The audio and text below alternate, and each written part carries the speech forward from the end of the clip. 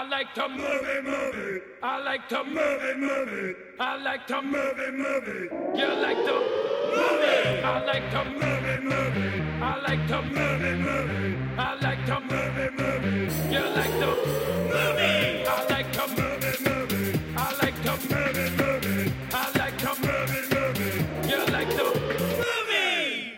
Bone Tomahawk, my little flute benders, and welcome to I Like to Movie, the podcast about movies. My name is Garrett Smith. My name is Dan Scully, and I am feeling like a tech god right now because I don't know how to do things on computers because there's too many buttons, but I figured out how to turn the metronome noise off of this recording. You knew exactly where the button was. Yep, Garrett's the tech guy, and he didn't know, and I did know, and I'm going to be high on this for like a fucking month. Oh, this is going to be great because Can't we're wait. going to cut to an interview, and it's going to come back, and we'll still be recording right now, and you'll be still high on that. Oh, I'm People gonna will be like, jacked up. He did an hour-long interview, and he's still jacked up on his They're gonna tech be like, why wizardry. is he so uncharged during this Yeah. interview? It's because that didn't happen yet. That's right. But hey, what better way than that to intro what we're doing with this episode? Yes. This is an interview that we have with Eric Christopher Myers, whose new film Butterfly Kisses played at Puff this year. Yes. It's a really, really great furthering of the conventions of found footage. Yep. And so he was kind enough to lend his time to us to pick his brain about it. Yeah.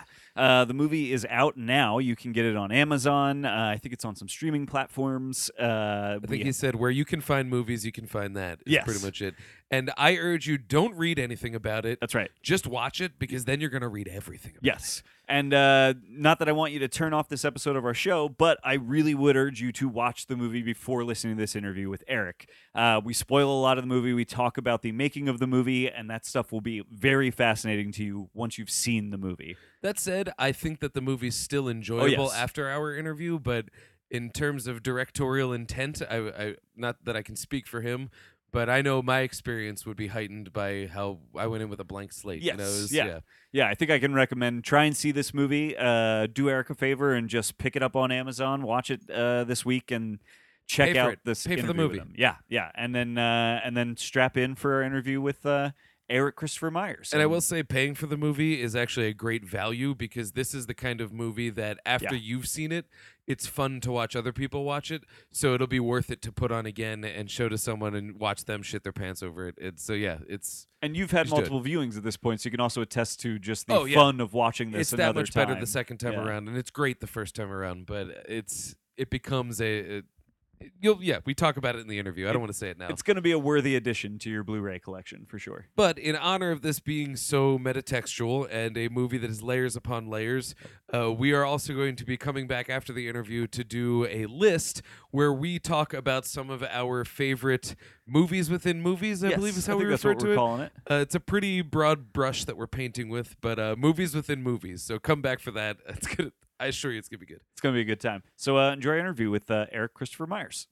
Move it, move it. Bone Tomahawk, Eric Christopher Myers, and welcome to I Like to Movie. Guys, thanks for having me on. I really appreciate it. Absolutely. Thank you for coming on. So, a little history for our listeners. The three of us all met at this year's Puff, the Philadelphia Unnamed Film Festival, where your film, Butterfly Kisses, played to a very enthusiastic crowd. And so, I guess to start off, can you just tell our listeners a little bit about your film?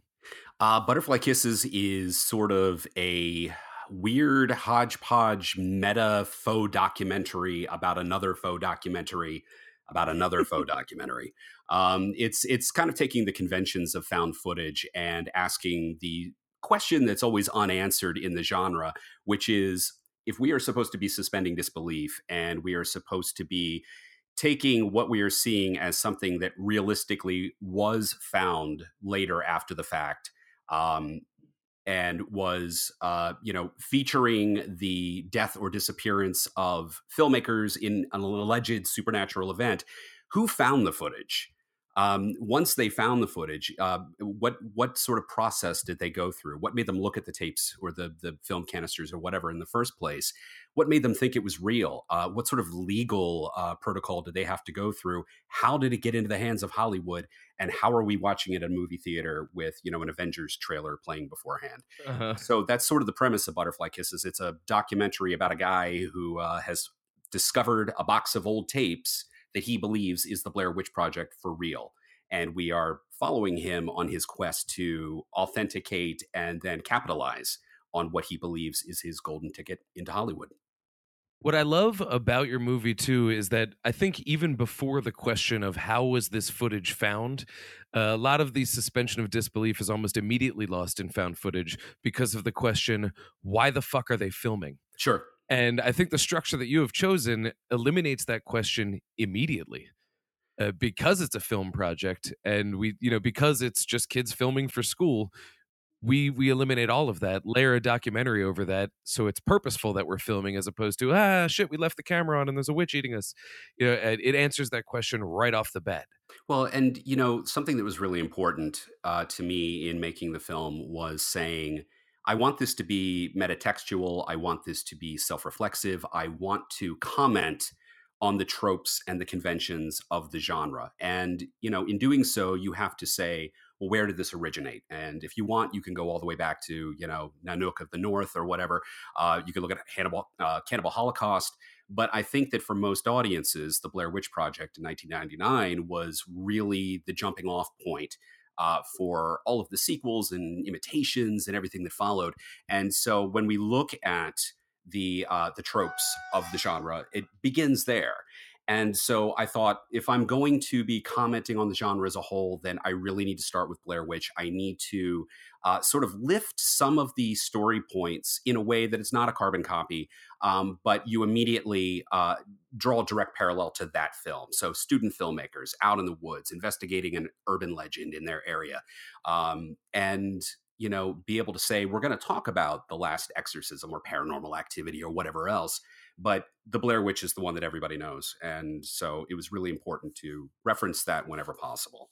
It certainly kicked off the modern era of found footage. All of my familiarity with found footage definitely starts with Blair Witch Project. But one of the things we actually talk about in Blair Witch that I think is missing from a lot of found footage, that is another issue with it that I think Butterfly Kisses fixes, is that Blair Witch Project, when you're watching it, nothing explicitly supernatural happens. Sure. At any point, you could always just say, maybe they're just getting fucked with by locals. Nothing explicitly supernatural, but pretty much every found footage movie that I've seen after that does have explicit supernatural events. And so with your movie, by calling into question the idea like, oh, we added Peeping Tom digitally. Oh, this was, and the fact that you are exploring the technique of the footage itself ends up giving you a way to have your cake and eat it too. Whereas it could be nothing explicitly supernatural happening, but you get all of the fun of explicitly supernatural things popping up in the screen. Yeah, I thought that in doing this, it would be important to try to create as much verisimilitude for the audience as humanly possible. One of the mission statements was, the found footage can it can be unbelievable, whether from the beginning or gradually. You can question it at every turn because we're going to be questioning it, hopefully ahead of you. We're going to be commenting on all of those things that you're expecting to happen that do happen. Why is the camera running? Things like that.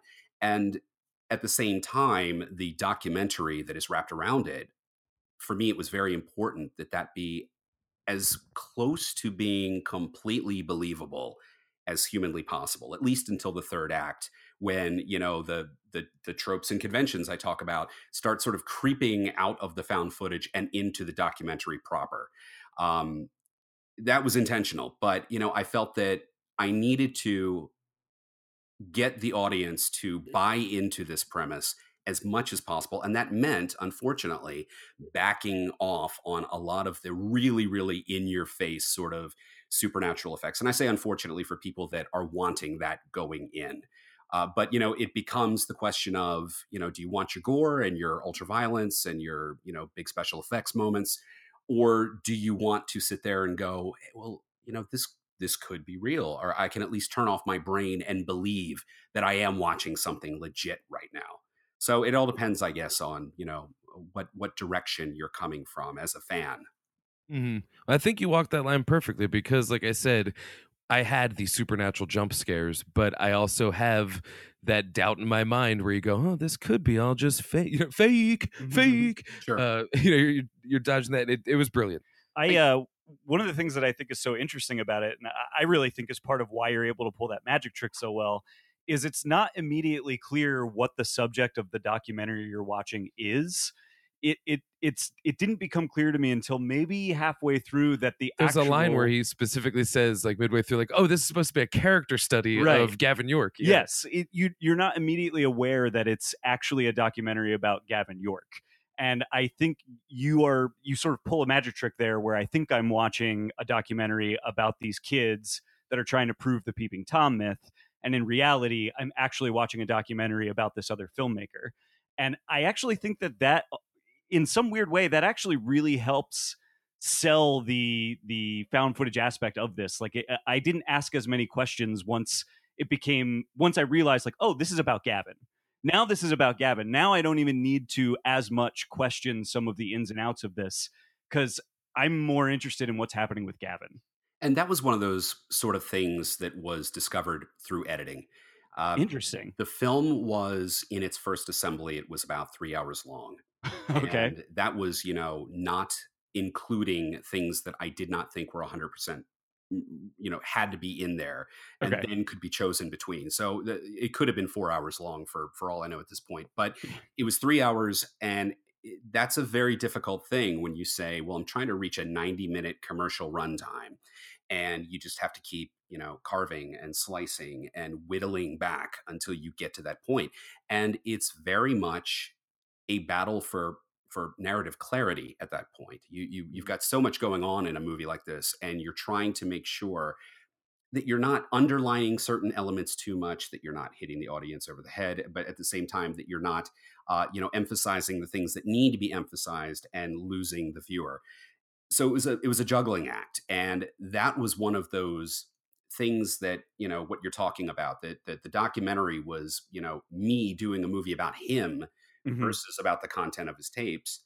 That was something that was introduced earlier initially, and I felt that it was very important to keep me playing myself sort of off camera for as long as humanly possible, just sort of a disembodied voice, Mhm. um, and sort of let the audience ask, well, what is the motive of this filmmaker who was making a documentary about this other filmmaker whose motives we're questioning, as he is trying to endorse footage made by filmmakers who we are questioning.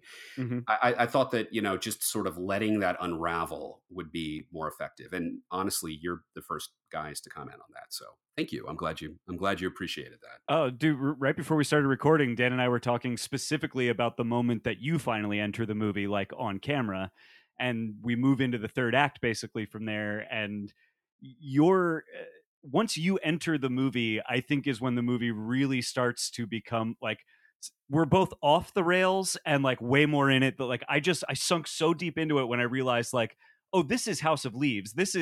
He's investigating himself. He's investigating this filmmaker. He's investigating this legend.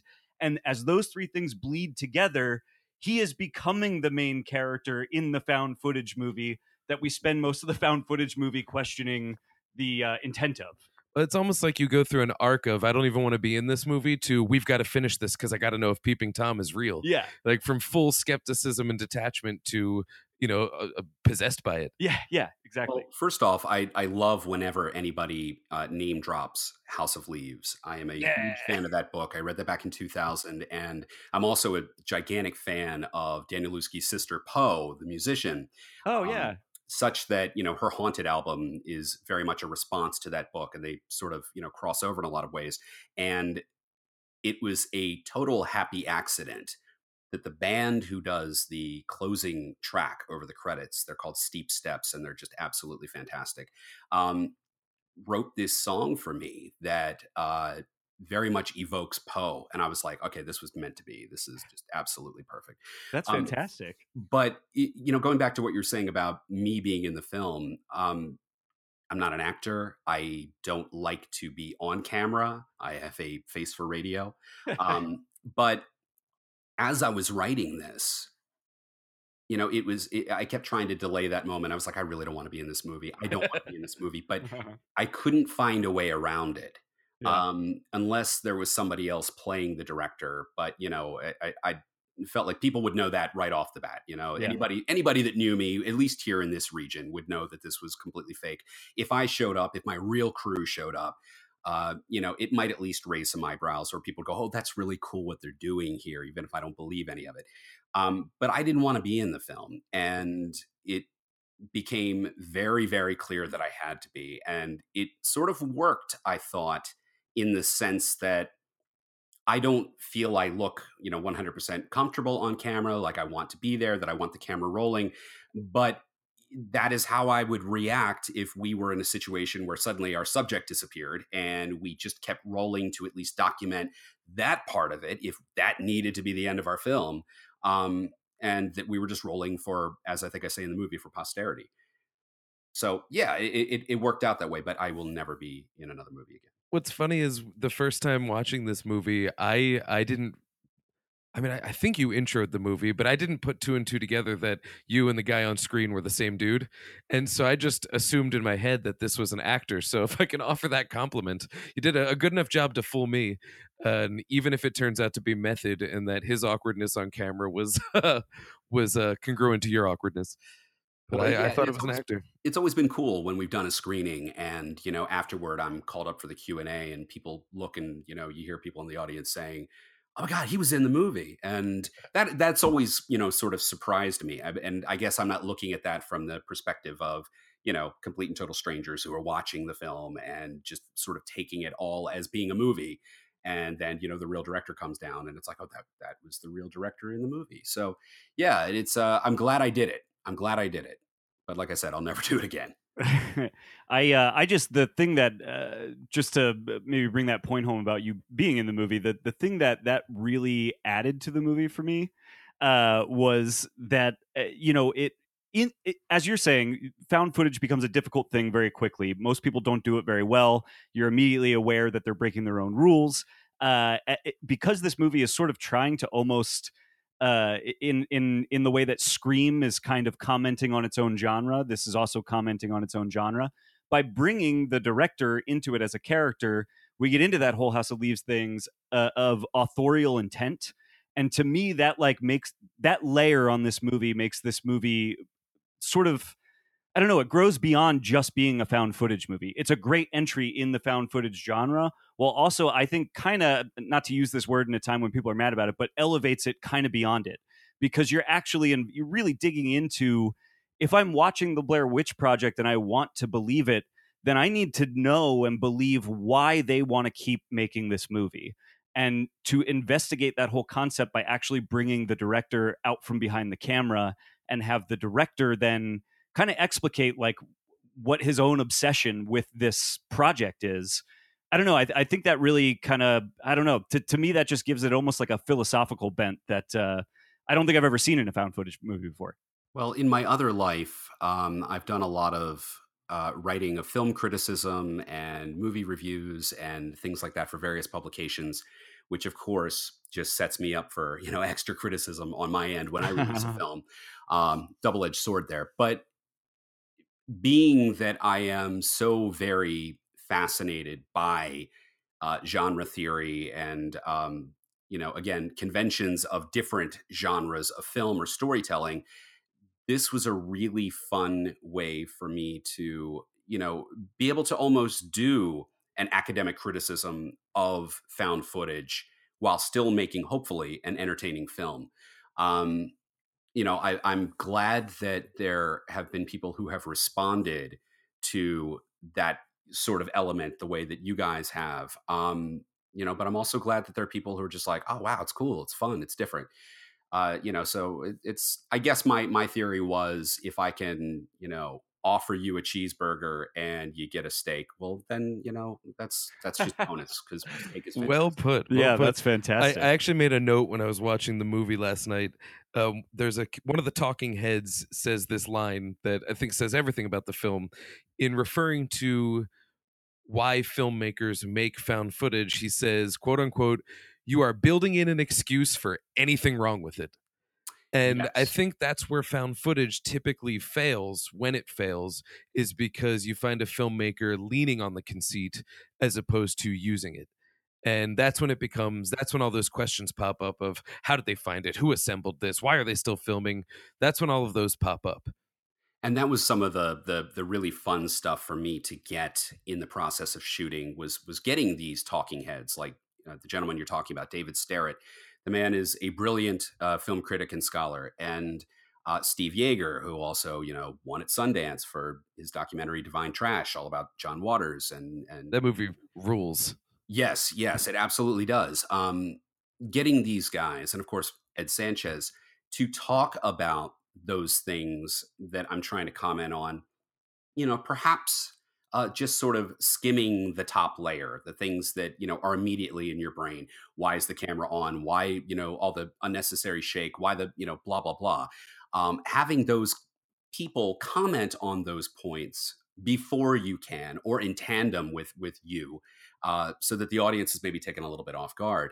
And then at the same time, trying very, very subtly to build in, deeper commentary throughout that is, maybe hitting you on a subconscious level just by enacting certain things. Or again, how successful or unsuccessful I was in that, it is very much, dependent upon the viewer and what they're bringing to the table. But this movie was a ton of fun to make.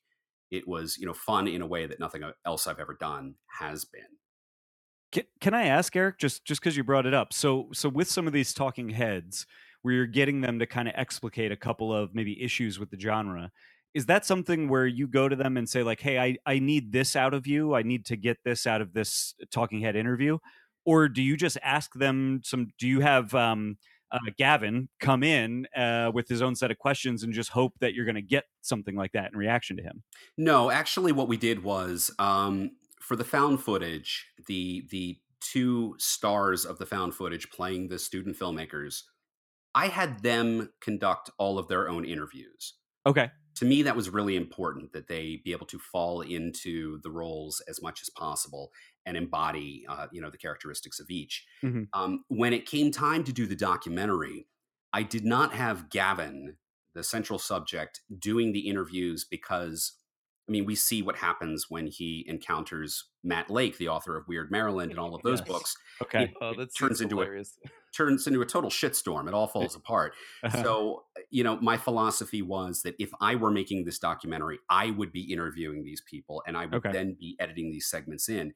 And the way that we did it was, we shot the film. We essentially treated it like two productions. We filmed the found footage during the dead of winter, and then we had to assemble and put all of that together.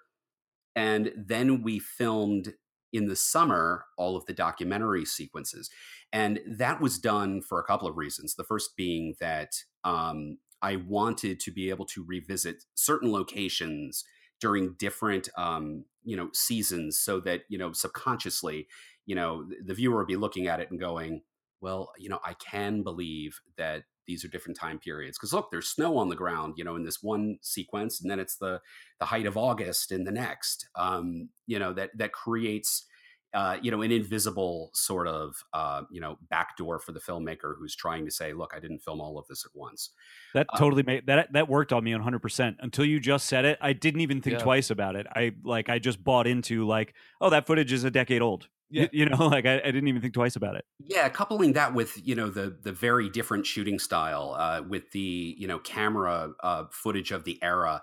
But like one of my favorite moments in the whole thing is when the kids go to Matt Lake's house in the found footage, and they roll up and there's snow all over the ground and the trees are barren, and then you cut immediately to Gavin showing up at the same place, and everything's lush, everything is green, and it looks very, very different, and you can sort of understand why this location, and having found it in real life, holds a certain mystique for him. Mm-hmm. But getting back to the talking heads, the other reason that we shot during two different periods of time over the same year was I needed to be able to put the found footage together and then be able to hand it off to all of my interview subjects and allow them to study it, allow them to come up with their own opinions, their own thoughts, their own theories, at which point I put together a hot list or a hot sheet and had the sort of topics I wanted to talk about.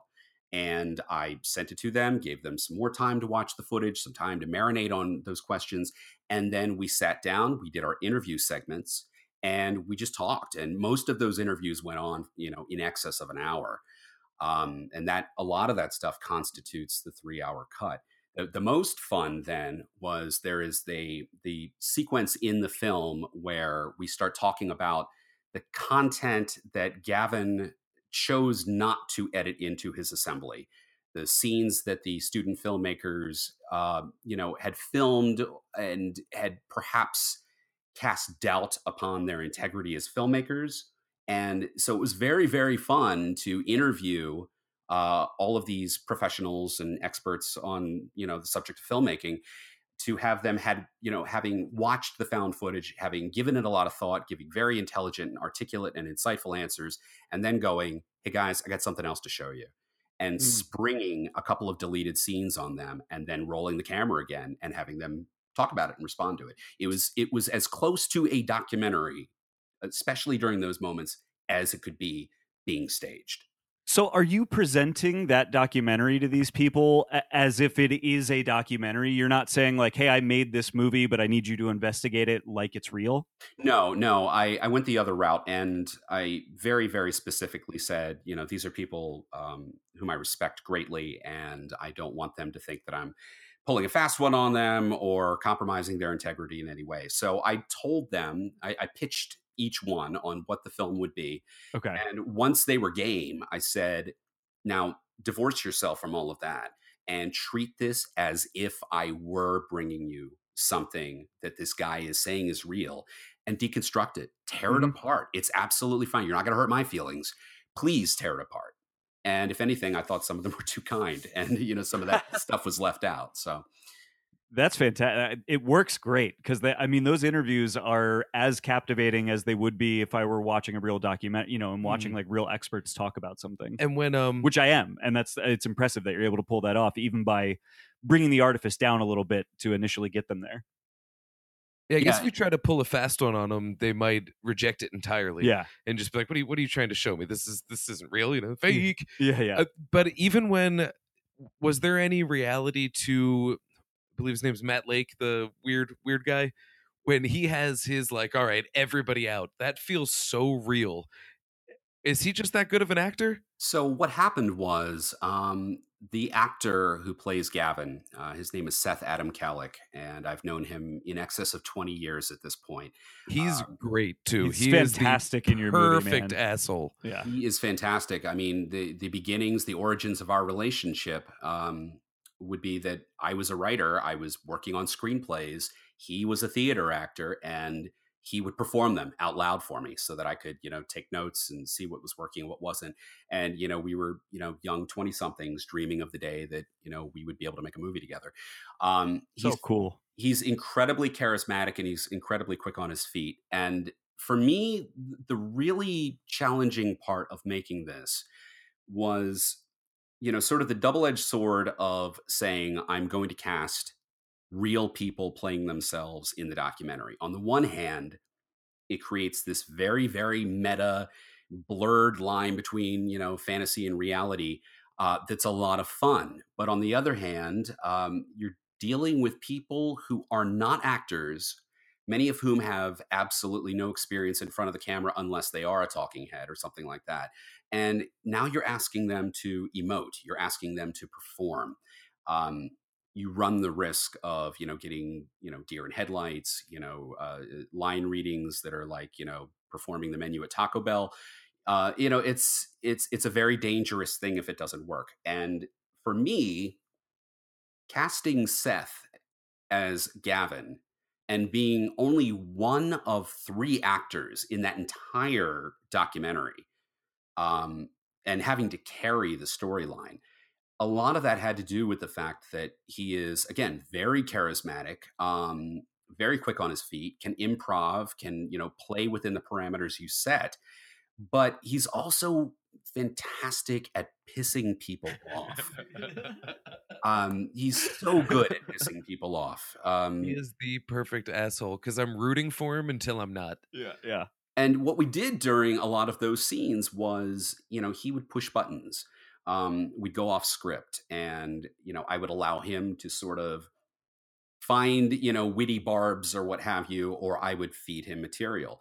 And so when we went to Matt Lake's house and we shot all of that, um, Seth and I had kind of a list of things that would conceivably get under Matt's skin, little things that would be thrown in between the lines of dialogue. Oh, he straight up digs at his book. He's like, oh, it's well put together, but whatever. I love imagining the meeting where you two sit down for an hour and just write a list of things you could insult him with. Oh, it was wonderful. I mean, there was a deleted scene where where Seth sits down as Gavin at the table there right before the interview, and he pulls out his copy of Weird Maryland, and he says, hey, will you autograph this for me? And Matt's like, oh yeah, of course. And Gavin is saying, hope you don't mind, I got it at a used bookstore, so I realize the money doesn't go into your pocket. Which of course every creative type wants to hear. He loves to hear that. Yeah. But yeah, it was just a question of, and that scene, oh my God, that ran another 10 or 15 minutes long in the original assembly. And it was just digging at this guy, digging at what he writes, what he publishes. And, Matt understood it was a movie, but at the same time, we're springing these things on him on camera. And none of this was helped by the fact that for all of these real people who would interact with Gavin, Seth and I decided up front that it would be very beneficial if these individuals did not meet Seth. If he was Gavin from the moment he showed up, so that there could be no camaraderie, there could be no this guy is just an actor. Let this guy be an overwhelming personality from the moment he walks in the door. And that it provided great results, and he did exactly what I needed. If there was any downside, it was that Seth felt terribly depressed afterwards, because he was like, everybody in this movie hates my guts. It's like, I promise you'll get to meet them, buddy. I promise they'll meet the real you. Yeah, if you can get a room full of supernatural enthusiasts that are so enthusiastic that they've built a group around it, if you can get them to turn on you, you got to be pretty good at pushing buttons. Yeah. Well, they were the hardest people to nail down for this film, and we approached numerous paranormal investigators and Inspired Ghost Tracking, who appear in the film. They were among the original people we shot off to, and almost every single group was afraid that we were going to be there to make them look bad. Or if anything, they come out of it looking really good. Yeah, because they have like healthy skepticism. And the Gavin character makes himself look so bad, so bad that there's no way any of them really could have fallen into a trap where they end up making themselves look bad. Because Gavin is just digging a hole for himself. And that was what I was trying to pitch to them from the beginning. And Yeah. I mean, that whole bit there where Gavin is standing up in front of the group and talking to them, what you don't see is there was about 90 minutes to 2 hours of me just standing in front of the group and trying to answer all their questions and explain, no. Look, this isn't a real documentary, but we're treating it like it is a real documentary. This guy is an actor, but he's not supposed to be an actor. And no, the Blink Man isn't real. You don't need to go investigate that tunnel, really. And having to convince them, I'm not here to make you look bad. How you choose to make yourself look is entirely up to you. Yeah. But the idea here is that this guy, or people like this guy, whether it's people trying to take advantage of supernatural groups, or making fake Bigfoot or the Loch Ness Monster UFO videos or whatever, this guy is thinking you're an easy mark. And the fact is, I know you're not. That's why we're here. And I want you to be able to use, as you said, skeptical inquiry, and ask the right questions, and, have problems with the footage for all the right reasons. Mm-hmm. And he's going to get bent out of shape. And the fact is that you come off as, seeming like the complete and total rational, sane individuals that you are. Mm-hmm. And I still think they had some question marks over their heads until they saw the movie. And then they're like, oh, we love it. This is fantastic. This is great. Yeah, they come off great, I think. There's actually a smart piece of editing up front that I noticed when I was watching it yesterday, that almost seems like it's about to poke fun at the ghost group, but it ends up just being that much more contemptuous towards Gavin. And it's right when it starts. There's some sort of line about how, he really wants to, convince these people. And it cuts to a shot of the crowd. And the one guy in the foreground is just pounding a beer. He's like pounding a beer, just bottoms up. And so in my head, I'm thinking, oh, this is going to be like a Bruno sort of thing where, Sacha Baron Cohen's doing goofy stuff and it makes these people look ridiculous. And it ends up being a bait and switch because even that guy, I believe, has some very smart words to say to contest Gavin's footage. And it was such a great reversal on me being ready to laugh at these people. And then I think that's even the first scene, too, where it occurs to me as a viewer, like, oh, I'm not really supposed to be on Gavin's side. Yeah. He's kind of a jerk. Mhm. And that bait and switch kind of, drew me into that. I'm so glad you guys caught that. I mean, and that edit was intentional. Gavin is saying something like, "I'm here to get allies" or whatever, and the guy is pounding the beer, and you always hear some snickers in the audience during that whole thing. We're at a VFW, blah blah blah, and you're immediately ready to be like, yeah, these people are probably going to fall for this in a way that none of the academics or anyone else who's interviewed would. And then, as you said, we flip the table on him, and that's one of the more popular scenes whenever we've screened the film. It's great because what the joke ends up being is like he's there to get some sort of. He's there to get some sort of. He wants validation. Yeah, validation. That's the word I'm looking for. He's looking to get validated, and as soon as you cut to the guy with the beer, you're like, "But how are these people? Even if these people do believe it, like, how is that validation?" And then the joke becomes like, they don't even they don't believe it. They have standards. Yeah. It works great. Yeah, it was a lot of fun. They were a lot of fun. We lost some members of the group who again were very, very cautious about appearing on camera, and they respectfully declined. But again, this whole film and the way that my co-producer and co-editor and cinematographer Kenny Johnson, who is very well known in the world of documentary filmmaking, specifically professional wrestling. I desperately wanted to have a real documentary shooter and editor to work on this, to give it that level of reality. And one of the things we had going in was saying, okay, the found footage, it's a horror movie and it's going to be what it is. But the documentary has to be as close to reality as possible. And we need to sort of say going in, what movie are we making as filmmakers, the real people here standing behind the camera? If we're treating this like it's a real documentary, are we focusing on the tapes? Are we focusing on the potential supernatural aspects? Are we focusing on the missing kids? And we both agreed that Gavin is our story. Mm-hmm. And even though that was all there in the script, it became a question of pruning down some of those other elements that we just didn't have time for. And it always came back to Gavin's story when finding the runtime we needed. Gavin is a really great character. He's fantastic. He is absolutely. And I was looking at the IMDb. I love that he is just credited as himself. That is a great way to keep the reality there. Yeah, the actors are all, they're chomping at the bit to have their names added, and they will be course. here at the end of the month. But it was a fun thing for us to play with and go, hey, look, we're not trying to Blair Witch you. Yeah. And that was something again that was important to me from the beginning, which was saying, look, people already fell for that in 1999. I'm not here to, try to resurrect that meme or what have you. What I'm trying to do is I'm trying to play a little bit of a game of misdirection and let you have fun with the movie. It's not about fooling you. It's letting you have fun with the movie. Being able to pull out your phone, which audiences, I don't recommend you do. Please don't pull out your phones in the middle of a movie theater.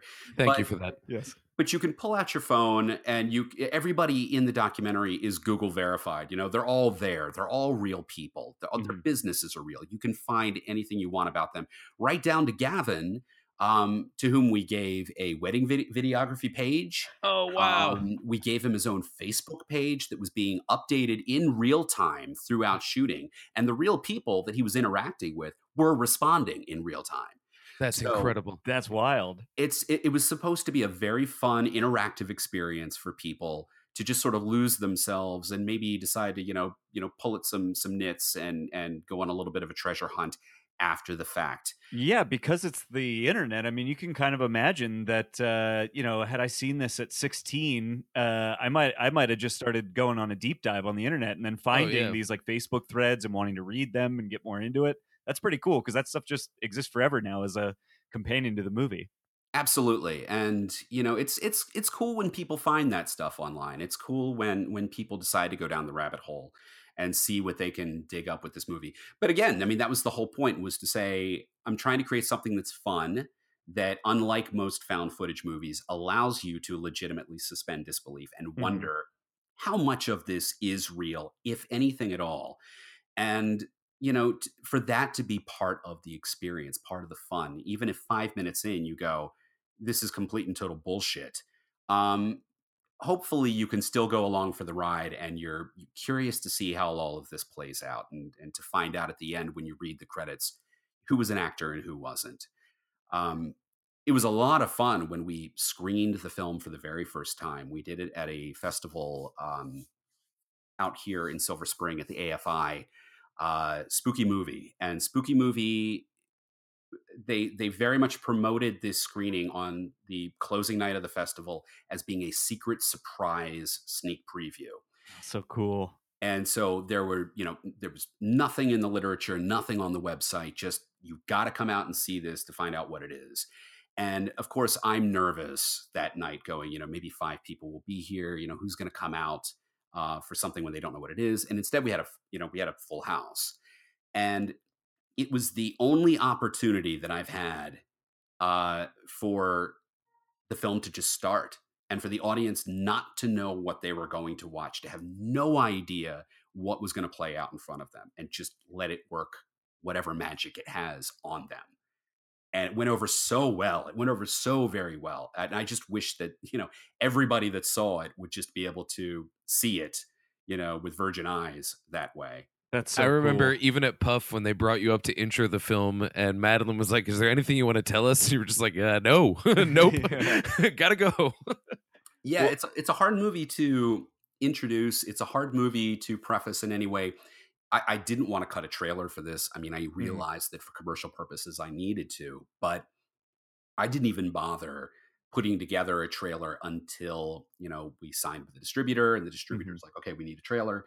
Um, because I really wanted audiences just to walk in at all the festivals we played in 2018, to just be able to walk in and to have whatever expectations they had, but know really nothing about the plot, to know nothing really about what genre it was or whatever, and just be, hopefully taken by that, hopefully smacked upside the head.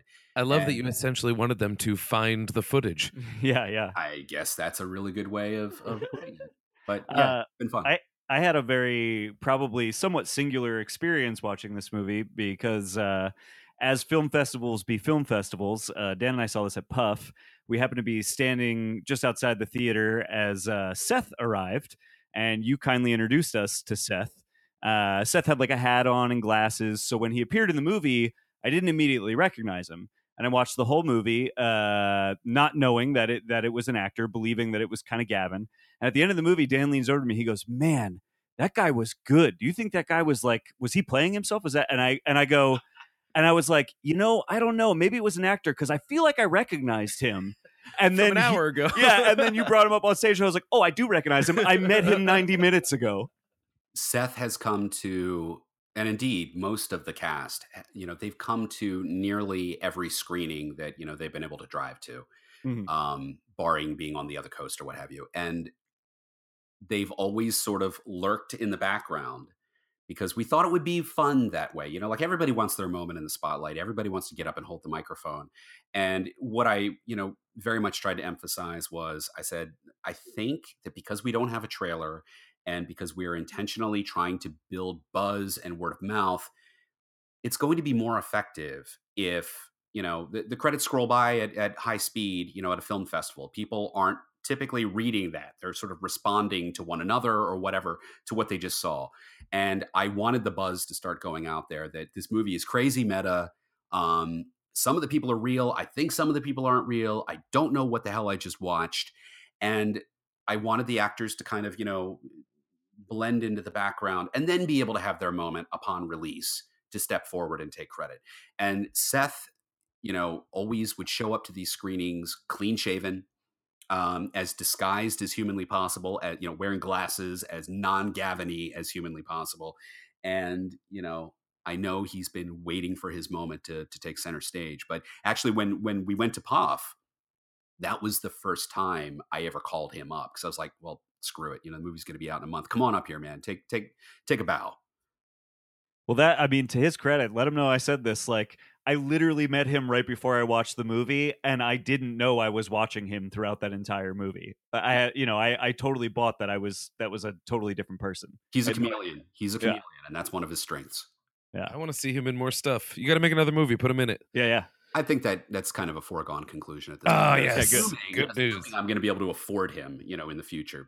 Oh, of course. We all know what happens with these cases. All the cast, they go off to, become movie stars or, higher profile or whatever. And the director's sitting there going, hey, guys, I'm still trying to get funding. So, well, the good news is now that you've been on our show, we just cut like 100 miles out of that journey. Yeah. So you are awesome. welcome. Awesome. Ride that bone tomahawk to success, baby. I have to ask this question. One of the things that I loved about this movie is that to me, it was ultimately about the power of a myth to draw you in. I think that's what draws people into found footage, is the whole idea of like, but what if? Mm-hmm. And we purposefully put ourselves into, the Jersey Devil, this kind of. And so is Peeping Tom like a pre-existing legend, or is this just something you came up with? So the environment in which we filmed is Ellicott City, Maryland, and anybody that has paid any attention to the news since earlier this year knows that the entire historic district where we filmed suffered the second of two major floods in the past 2 years, and it has more or less devastated the town. And the film is in a lot of ways kind of at this point sort of a time capsule. Wow. Of what that environment looked like. It's suffering very greatly right now. And we actually wrapped filming literally 1 week to the day of the first of the two floods. So wow. it was serendipitous in that respect. But Ellicott City, particularly its historic district, which is this incredibly, picturesque environment with cliffs and buildings perched up on top and church spires, and it's this fantastic area, and it is reputedly a hotbed of supernatural activity if you believe in that stuff. And so there are ghost walking tours and numerous books that have been published. Haunted Ellicott City just came out. Definitely recommend checking that out. It's got some great stuff, including Peeping Tom. But the really fascinating thing is that, every tavern, every storefront, every church, every location has a ghost story. This train tunnel that is the focus of Butterfly Kisses, which is Ilchester Train Tunnel, it is, drilled through a sheer rock face and is accessible only by this train trestle that spans a river below. It's this incredibly menacing atmospheric location, even in broad daylight. It has very strong sinister overtones. So, of course, kids go there at night, and they have been for decades and decades and decades since it was built in 1903. So it is reputedly as haunted as the rest of the town. However, this is one of those few locations that has the virtue of being, number one, cinematic as hell. But number two, it has no particular boogeyman attached to it.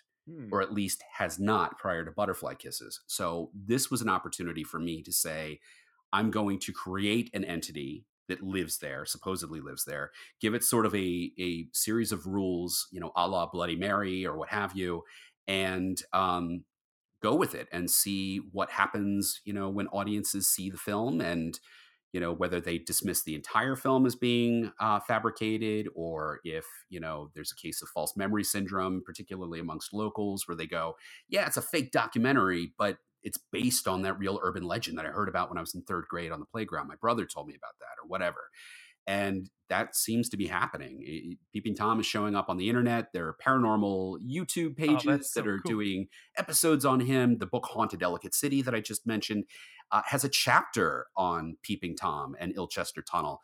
The author, with whom I've since become friends, had no idea it was total bullshit. Oh my until God. she met me. And I mean, it has all of the pieces of your classic urban legend. It has everything that I love about whatever urban legends I fell in love with as a kid. It has all of those elements. That's It really is imaginative and fun. I can't believe you created your own urban legend and it like it worked. That's amazing. That stuff absolutely turns me on. I've been really into urban legends and folklore and cryptozoology and conspiracy theories and all of that stuff since I was a kid. And it's very much from the skeptical perspective. For me, it's those things are fun. These stories are fun, but I'm interested in sort of looking at it from a sociological angle. What is the inciting incident that gives birth to a belief system?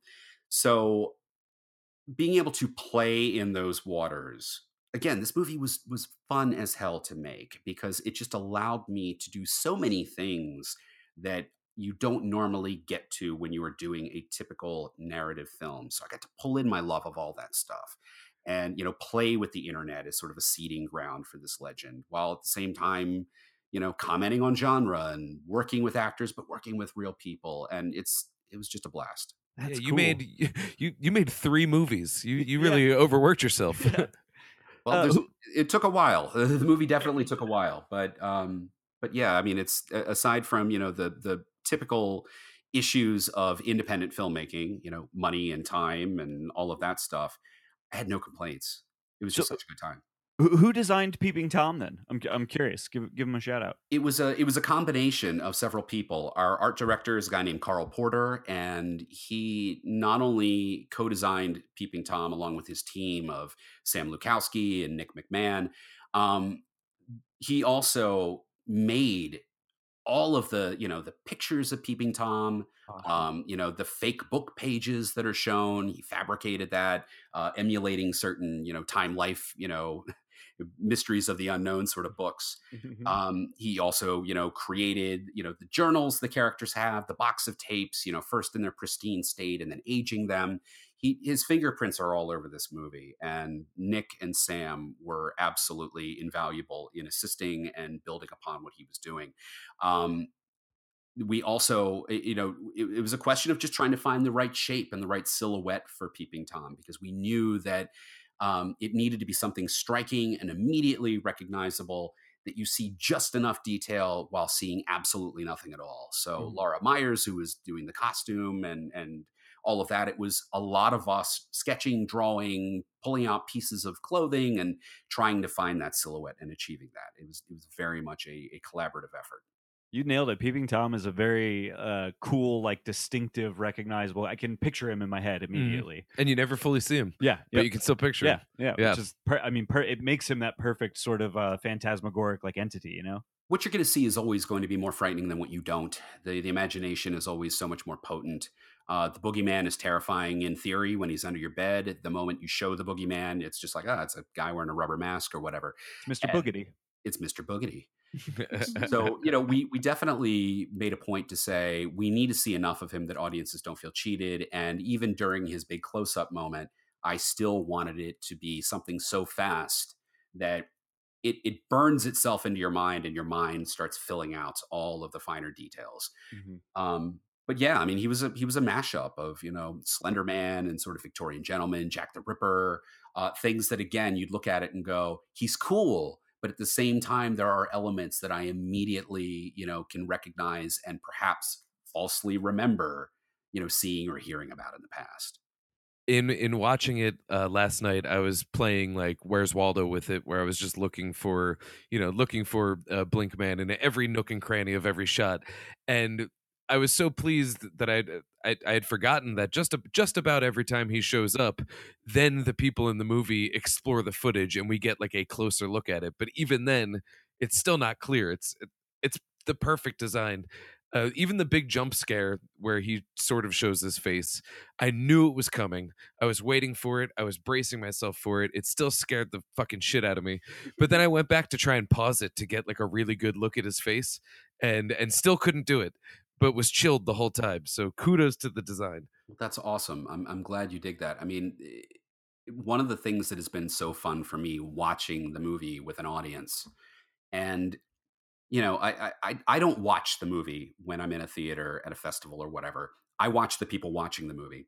And specifically during certain moments, you want to see if people catch things or if it just goes right by them. And there's always been, at least that one person in the audience who the first time Peeping Tom shows up, or particularly the moment where the film students are in the car and, Yes. he's Oh, on the side of the road, where you see somebody in the audience reach over and start tapping frantically the person they're with and go, "You're talking to shit." So that's awesome. And to me, I knew that so much of what would, hopefully encourage people to watch the film a second time, because it is designed to be, watched and rewatched so that more material and more, subtext can be mined from it. I wanted people to be able to go back and try to see Peeping Tom the first time. And as you said, we do kind of like highlight and show where he was in clips, all except for one. There's one moment that we never revisit, and it's still probably my favorite one, and puts the hairs up on the back of my neck whenever it happens. But it's like the one we intentionally said, let's not tell people where he is. Let's let people find him for themselves. nice. That's I, so I cool. was watching this at home last night, and my girlfriend does not do well with horror, and so she opted out, and she had some work to do, and she was just listening to the movie. And it's not like it's a movie that has like a whole lot of atmosphere in your typical horror movie sense, but even just knowing it was scary and hearing like intermittent scare moments, she went upstairs. She was like, "I can't listen to this. I'm too scared." So you don't even have to watch it to awesome. be scared. Well, then the guys at Studio Unknown would be very, very happy to hear that, because they created this incredible soundscape for the film. And Yeah, it sounds wonderful. yeah, it was amazing. Those guys, they're the ones who are the the post production audio facility that I thought that was here the in the case. film. Yeah. They were people that I've worked with and I've known for years, and they were totally down for this project and thought it was great. Such that Matt Davies, who is the one in the film who later discovers certain sound anomalies that may or may not point to the footage being authentic, and he was there from minute one before we even started filming. He was fabricating those sounds that would be found in the footage so that we could have that there to respond to. He ended up doing full on geek out, because I didn't want the found footage to have score.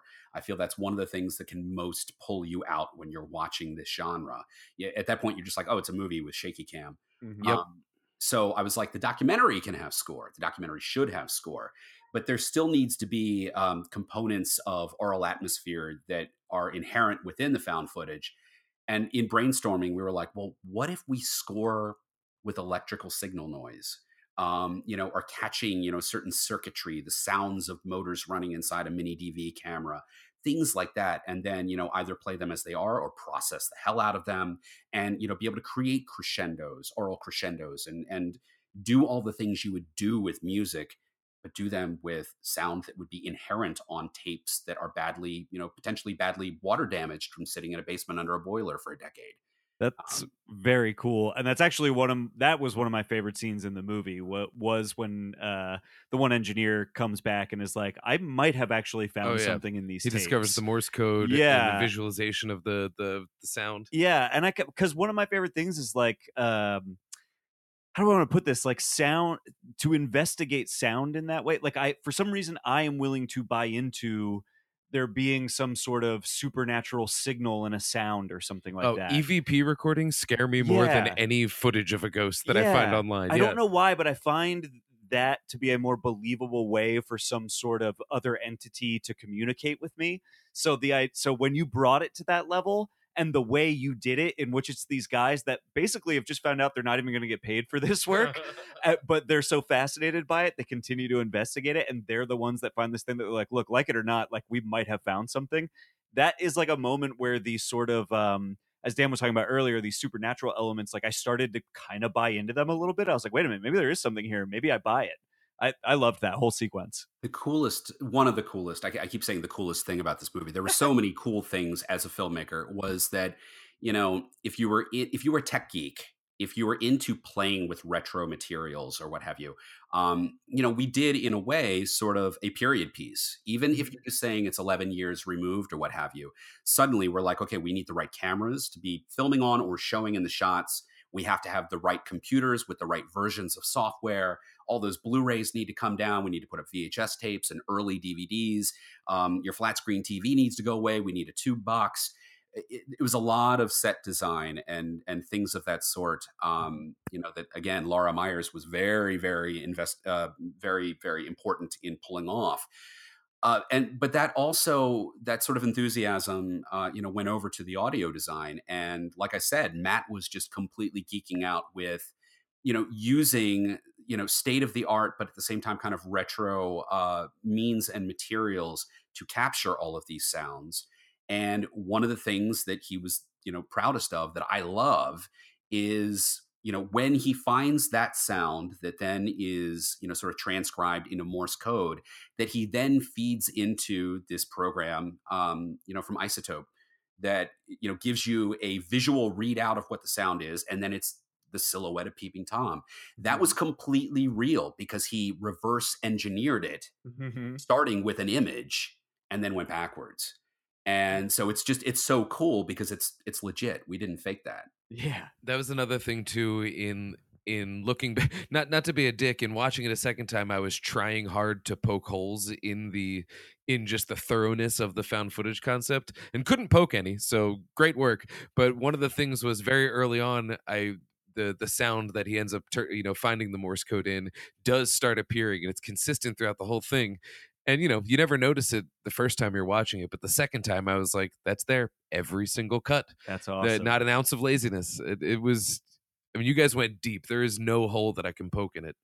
It was again, it was all in the editing and making all of that work. And Kenny, my co-editor, he wanted to strangle me on numerous occasions because I was so sort of specific about the elements that I wanted to be in there, and my sort of over attention to detail in certain places. But he was paid off.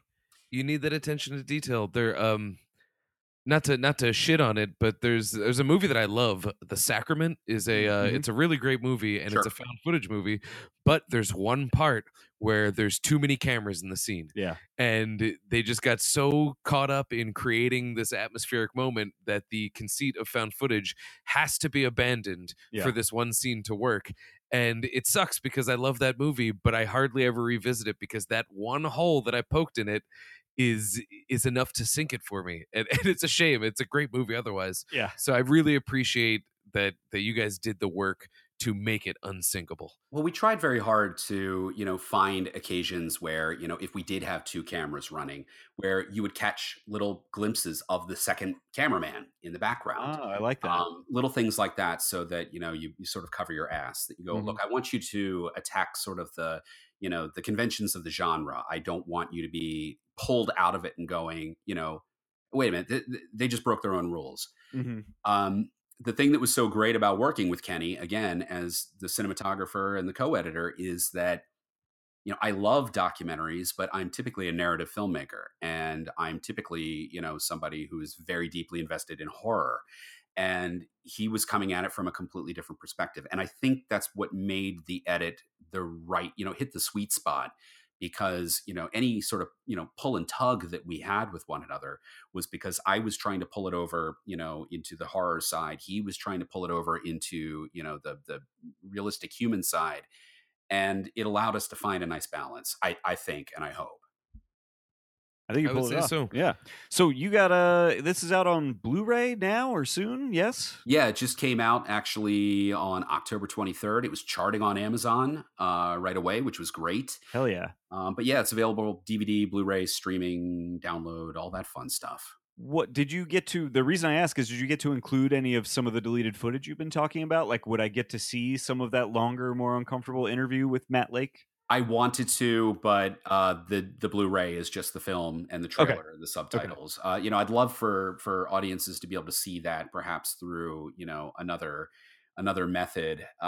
One of the things that was saddest for me was that we had this fantastic commentary track, and I didn't want to do a commentary track because I felt like, I mean, what do I have to say about this at this point? You've seen the movie, and you don't need me pointing out all these things.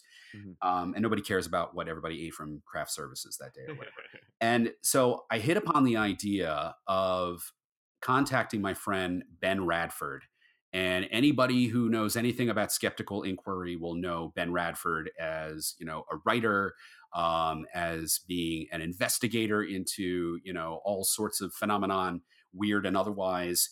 And, he's a brilliant guy. And I was like, Ben, here's what I'd love you to do. If you would, I would love for you to watch the film and then do a commentary track where you are now picking apart my documentary the same way the documentary is picking apart the found footage.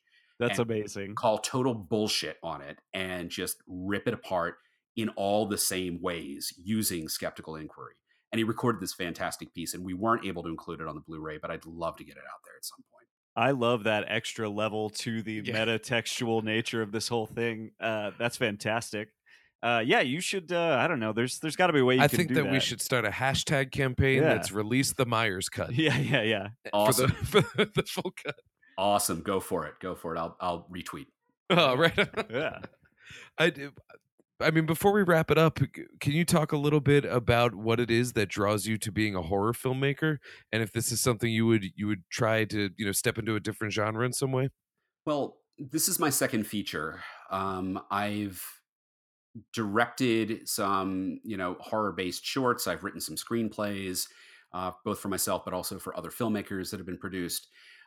This is my first feature-length horror film. The previous one that I made was a psychological thriller called Roulette. It was released in 2013. And while it was, like I said, a psychological thriller, my love of horror kind of started to leak out, particularly in the third act. And there was some stuff that was very vicious in that movie and got me banned from a couple of film festivals. It's kind of my... You just sold a copy. Yeah, I know. Now I need to see it. Well, Roulette is available for free on Amazon Prime, so feel free to check it out. Buddy, guess what I have? Amazon Prime. Are we watching that after this? We might watch that after we finish this interview. Be kind. It was absolutely no budget. It was my calling card. I'm very, very proud of it. It was... If Butterfly Kisses is kind of, the pseudo academic, cheeseburger with a steak on the side or what have you, Roulette was kind of my European art house Lars von Trier style dark indie thriller. At any rate, I mean, you said a lot of buzzwords there that sell both Dan and I pretty hard. So awesome. Hashtag all the things. Yes. But the point I'm getting to is that I made a film as my entry point into independent filmmaking that I chose very specifically not to make a horror film because I felt that was what most independent filmmakers, and particularly in my region, you gotta sort of be recognized in your pond before you can swim outside. And I wanted to do something that was very different from what my peers were doing, not necessarily, trying to show, anybody that, we should be doing things other than horror. I love horror. I just wanted to be able to sort of establish a name for myself. Of course, my love of that genre really started to leak out, as I said, into the film. And, it got me some good reviews. It got me some bad reviews. It played some film festivals. The most important thing that it did was it got me meetings. It established relationships. A lot of these real people in Butterfly Kisses would not be in Butterfly Kisses if not for Roulette. Mm-hmm. Now moving forward, I've really, now I'm just like, you know what I want to do? I want to make another horror movie, and this time I want to do a straight narrative. I want to make something that's really classy, something that, for me, the gold star of the genre is The Exorcist, something that is really, really heavy and oppressive like that. I would love to do something like that next. I'd love to watch it. Sounds awesome. I'm looking forward to it. I'll be there. Now I don't want to keep you too long here, Eric, but you and I had talked a little bit offline because you are making your way through the Friday the 13th franchise right now on the blog that you write for. Will you tell everybody what blog you write for so that gets a plug too? Well, I'm a guest contributor. It's the Baltimore Media Blog, and I was approached and asked if I wanted to participate in sort of a roundtable discussion of genres during the Halloween season, or of franchises, I should say. And so, we all three sort of, tackled the entire Elm Street series, and we're doing the Friday the 13th series right now with all of our opinions on each entry and seeing how they complement and, go off the rails from one another. But I've grown up on these films, so I've seen them a million times. They're a lot of fun to write about for wildly different reasons.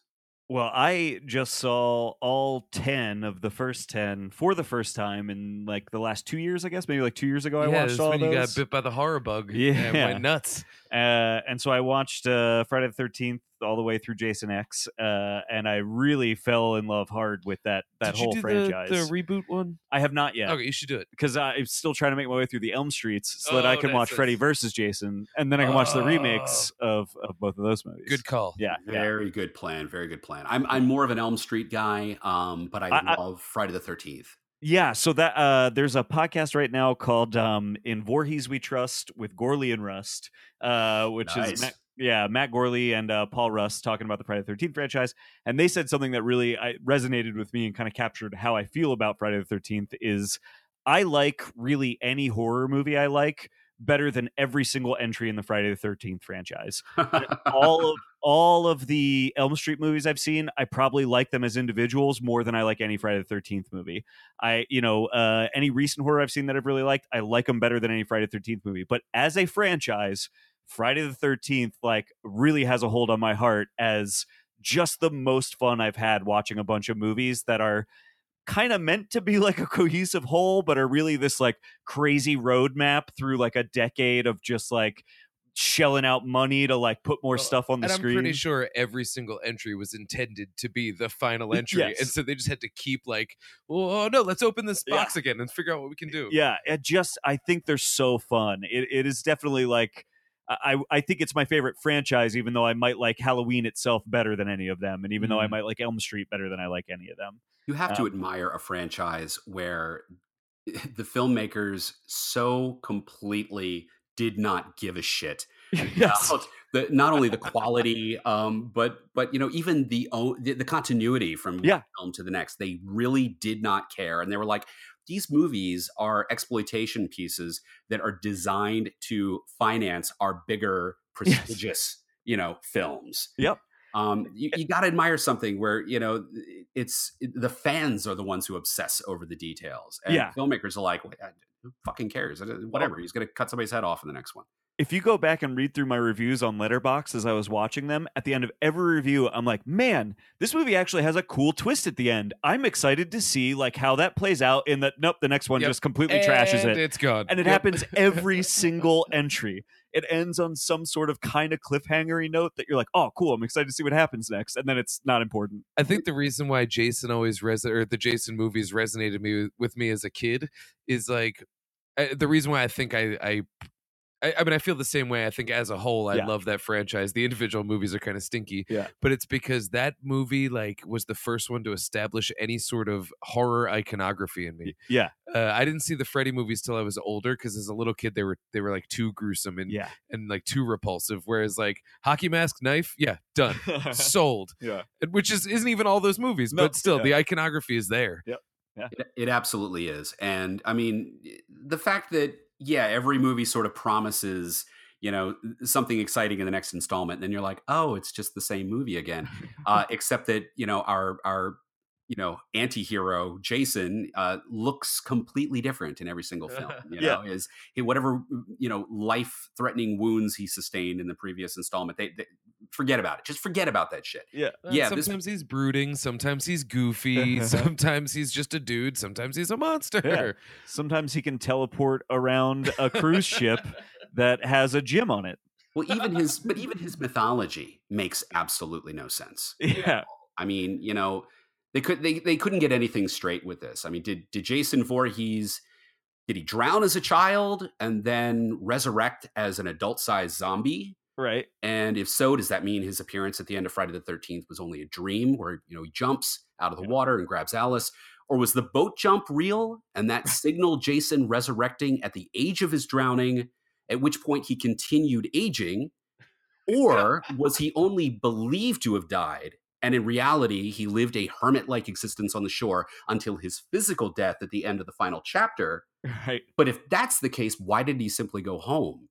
And if he was Yeah. already dead, why is it that he only took on the generic rotting zombie qualities following his reanimation by lightning in Jason Lives? Or did he have a bizarre healing factor that made him impervious to death as shown in Jason X, which allowed him to reanimate and become human prior to his journey aboard the Grendel ship? Uh-huh. Meaning he didn't just come back from the dead, but literally came back to life after maybe sort of dying as a kid, then dying as an adult, and then resurrecting as a zombie. But then how did he drown? How did he drown in the first place if he has this, healing factor? And for that matter, was he a bald, deformed child as suggested in the first film, or a normal-looking kid with a full head of hair as shown in Jason Takes Manhattan? Or did his hair only grow on half of his head like in part 2? And if that's the case, was Mrs. Voorhees shaving her son's head because it was better than her already odd-looking son sporting a comb over at the age of 10? And how did he go from long hair at the end of part 2 to being completely bald at the beginning of part 3, but back to bald in the latter film's flashbacks to events occurring prior to part 2? Was rapid hair growth part of the super soldier serum that David Cronenberg wanted to derive from him? Oh, that's true. David Cronenberg did one of that. In the best movie. And also, really, this is my most pressing question beyond all that, is how is Tommy Jarvis, is it Tommy Jarvis? Tommy Jarvis so good at prosthetic makeup that he's able to put intense prosthetic makeup on in less than 8 seconds. He goes in the other room and then he's baby Jason. Yeah. But then he's got like kung fu skills in Yes, part of course. 5 that disappear in part 6. Well, that's Fast and Furious logic. Yeah. Everybody's a kung fu master until they aren't. Yes. Gotcha. Understood. That is the best breakdown of that I've ever heard, because it always bugs me in part 2 when they're like, Jason must have watched as they killed his mom. Yeah. And it's like, yeah, well, why didn't he just stop it? Yeah. Like, why didn't he just get out of the lake and go home? Because again, we as fans overanalyze the fuck out of this stuff. Oh, yeah. And Frank Mancuso Jr. and the suits at Paramount, they were like, just make another one. It costs $5. And now we can make the next Bond We still film. got that hockey mask in the back room, right? Yeah. Exactly. Get it on a dude. Let's go. One of my favorite things about that whole I really love Jason X. That I've come around to that just being like my favorite of that whole franchise, just because it's such a bananas franchise from start to finish anyway. It seems to be the dumbest, but Yeah. it might be the smartest. Exactly. It knows, I don't know, it just knows all the tropes of that series. It's just running through them like a jungle gym, and it's really fun.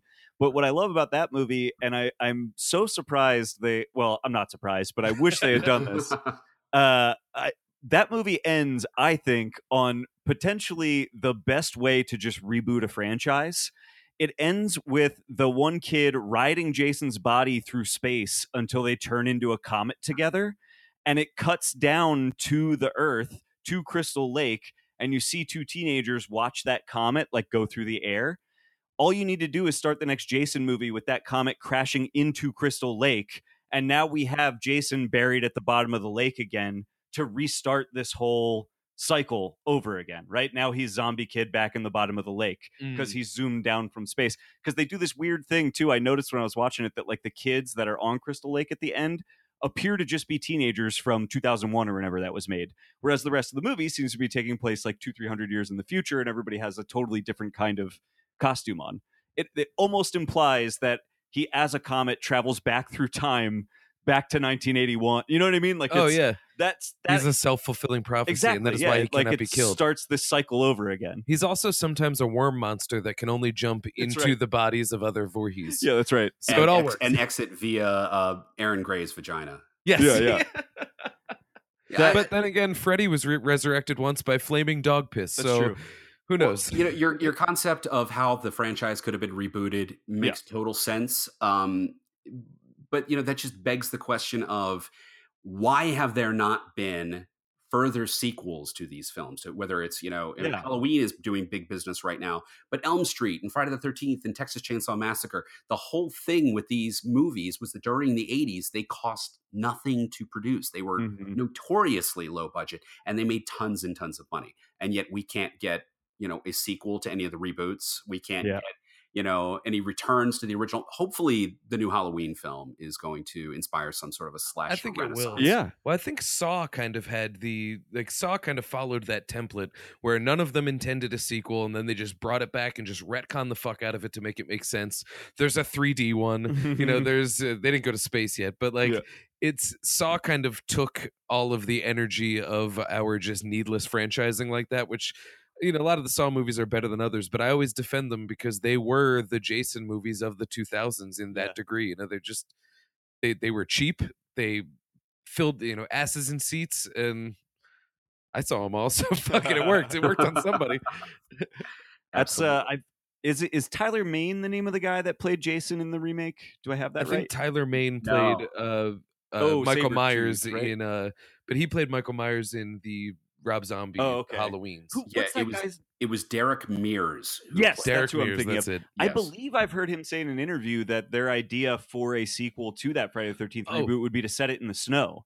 Which I heard about think the is- found footage one. Oh, They interesting. were going to do a found footage Jason movie, which I'm in. Interesting. Yeah, I they've think been setting talking him- about all these ideas for years. I mean, originally Yeah. Jason X was going to be Jason in snow, but it was just Oh. cost prohibitive, shooting Huh. up there in those sort of elements. Yeah, that makes sense. Interesting, because I think that would be awesome. That's I like That the would be idea cool. of just literally put him in a different setting, basically, and I think that immediately puts some energy into it. Mhm. Totally. Oh yeah. Yeah. Well, anyway, I'm so glad that I asked And you about that. teenagers would slip and fall in the snow rather than just falling over like they do. Oh, and you could decapitate him with a sheet of ice. Oh, icicle stabbings! Hell yeah, dude. Oh, that's a Die Hard 2 moment, I believe. The icicle Oh, stabbing. yeah. I think Yeah. you're right. And blood on the snow. I mean, that's a striking visual, the red and Yeah. white. Yeah, it is. That Black Christmas remake, which was just okay, does a lot of blood splattering on milk, and I love it for that. Ooh, it looks good. Nice. Ooh, it looks good. Well, I'm super glad I asked you about that because that tirade you went on explaining the entirety of this franchise in under 2 minutes is maybe one of the best things that's ever happened on this podcast. Hey, franchises are fantastic fun to talk about, and I got to tip my hat to you guys for your Psycho franchise. Oh, Retrospective, thank you. because it is one of the most notoriously under-discussed franchises. I mean, you guys said several times, you're like, you talk about Psycho 3 and people are like, wait a minute, there was a Psycho 2? Mm-hmm. And it's such a fascinating series of films in that each film is so completely different from the one that preceded it. Mhm. And yet they all marry together and they're all fantastic for different reasons, either because they're legitimately strong like Psycho 2 or they're kind of goofy and off the rails later on. I mean, Psycho and The Exorcist are two franchises where you've got this whole, handful of sequels where they are all completely different and they're so fun to watch and talk about for that very reason. Well, Dan and I have talked about maybe wanting to do some more series on franchises, and you have spent some time talking to us about how much you do love The Exorcist. So that might be something we decide to do in the That'd be future. fun And to if we do. do, I'd really love to have you on for one of the sequels. Hey, guys, bring me on. I'd be absolutely happy to run my mouth and go on another tirade. Oh, right on. Please, we Right would on. love to have you. Really, any excuse to have you back I'm on. actually about to venture on because I just did all of the Halloweens and wrote all those up. Yes. And so, in seeking a new franchise, I'm going to be on the Shame Files podcast and doing all of the Jack Ryan movies, of which I've seen none. I think I've seen Hunt for Red October, which I think is a Jack Ryan. That's the first one. Yeah. And That's the first one. That's what we're starting with. Yeah. And I am now of the age where I should probably have kids, but don't. And I think of Tom Clancy thrillers as dad material. So it's time. Yes. Yeah. I worked in a bookstore and I remember when the Tom Clancy books would come out. They were dads. Yep. This Father's Day, take your dad on a I don't know, a ship that's crashing into terrorists. I don't know. Yeah. I don't know what they are. I don't know anything about Tom Clancy. That's about right. That's a pretty good Ben approximation as Affleck far as I know it. is Yeah. Some of all fears. Yeah. Well, okay, Eric, we really don't want to keep you too long Yeah, here, buddy. thank you so much for giving us your time, and I can't wait to watch people watch this movie. Yeah. Gentlemen, it was my pleasure. Thank you so much for having me on. It was fantastic catching up with you. Absolutely. Real quick, let people know where they can find you and your movie. Find me on Facebook. Find me on Twitter. Eric Christopher Myers, ERIK, which is not the typical way. Eric Myers, and you can find the movie on Amazon, Barnes and Noble, Best Buy, wherever you find movies. Look out for Butterfly Kisses. It's out. It's available, and my kid needs to go to college, so please buy a copy legally. I would appreciate that. Yeah, and Dan and I highly recommend it. We really loved this movie, so we were very excited to have you here, Yeah, man. man, this is cool. In a world where there's so much found footage and you got to parse through the good ones and the bad ones, this is like a great one. Immediately worth recommending. Yeah. Awesome. Thank you both. Yeah. Thank you. Thanks so much, Eric. Thanks for your time. Movie, movie. All right, that was an interview with Eric Christopher Myers, director of Butterfly Kisses. I hope we left in that thing. You don't cut the Friday the 13th thing. Oh, no, that's in there. Oh, that's in there. Good. Oh, yeah, good. yeah, yeah. Because that was, you all heard it. Yeah. Now that I know it was in there, that's the best thing that has ever happened to this show. His rundown of that I haven't seen those movies in over a year. They're and fresh. It's like I watched them. Yeah, it was like I watched the whole series in under 2 minutes with Eric there, who was fantastic. We thank you so much, Eric, for giving us your time like that. So check out his movie on Blu-ray. Please pick it up on Amazon, and follow him on social media and stuff because he has some very exciting things I think in the works as well. So And the dude's like his brain is like a horror vault. yeah, He can really go in deep on just about anything, it seems. So as we find that our fans are a lot of are horror junkies, Yes. those episodes seem to do the best. This guy seems like a great resource for all of the stuff that tickles your fancies. Indeed. So, as we said before, Dan and I are now going to dip into our favorite movies within movies. Now, I didn't do any ranking. I have Me one neither. that's a number one. Okay. And I have more than 5 because as I started to think of them, Yeah. I started to think of them all as indispensable. And I think what I've landed on is that putting a movie within a movie is a formula that, in my estimation, does not fail. I agree. It's always good. Yep. And so some of these are just little novelty things, and Yeah. some of them go a little bit deeper. We can get them on a case-by-case basis. Because even if this is where it's going to turn into an Abbott and Costello bit, but like even if the movie that you're watching is not very good, usually the concept of the movie within the movie is like so It's fun great, to talk yeah. about afterwards. Oh, yeah. I mean, I guess I have one that is probably like my favorite too, but I have a bunch here. Most of mine I was able to kind of get these sort of Butterfly Kisses vibes of like a sort of metatextual. This is like a See, I feel like all of the things like that I wanted to talk about Yeah. have been on other lists. Yeah, Like we yeah. talked about the last horror movie. yes. That's probably my favorite example of that. So I left things like that off. I bet one of these has been on a few of our lists in Yeah. the past. Probably. Fair enough. Um, And I left adaptation out because I just want an episode on that. Yeah, we got to yeah. get Matt in here and do it right. we Yeah. really should do an episode on that. Well, I'll knock that right off my list and make that my first Oh, one. right Yeah, on. Because Let's talk about adaptation a little bit. Yeah, I mean, it is the ultimate meta movie as far as I'm concerned. It and hurts to watch when you're trying to contend with it on a meta level. Yes. And not because it's being cryptic, because Yeah. it's not being No. cryptic. It's just so fluid with the way it moves through its layers Yes. that you find yourself, you're halfway down the water slide and you're like, fuck, I'm Yeah. halfway down a water Yeah, slide. and not to get into it too much because I really would like to do an episode on that movie. But as far as this list is concerned, and it being a movie within a movie, you've got on one hand they literally go to the set of Being John Malkovich during a scene. Oh, yeah, So yeah. there is literally a movie that you can rent right now that they sort of walk into in the midst of the movie adaptation. Mhm. But it's also about a writer trying to adapt a book into a movie. And ostensibly, you are Orchid watching Thief. that adaptation. The movie you're watching is called Adaptation, but you are ostensibly watching what he ends up writing as the result of trying to Yes. adapt The Orchid Thief, right? Like that's Well, he couldn't adapt the Orchid Thief. Yes. So he tried a different type of adaptation, and in Yes. doing so, wrote a fictional story Yes. based in the truth of him adapting it. yes, So we see both the process of the movie that it resulted in being written, yes. as well as seeing a completely fictional. And I've gone cross-eyed. That's exactly what happens. I really want to do an episode on it because I really want to get into basically my favorite thing about it, which is what makes me cross-eyed, is the written by credit at the end is both Charlie Kaufman and his fictional brother. His fictional brother might be the only fictional person nominated for an Oscar. Yeah. Well, and what I think is fascinating is You guys tell I was holding in some breath on that one. Yeah. In my estimation, the third act of the movie adaptation is written by Donald Kaufman Yeah. based on some of the events that happen in the movie. I'd like to get into that more on an episode about Imagine me and adaptation, you. but yeah. It's true. Oh, it's so good.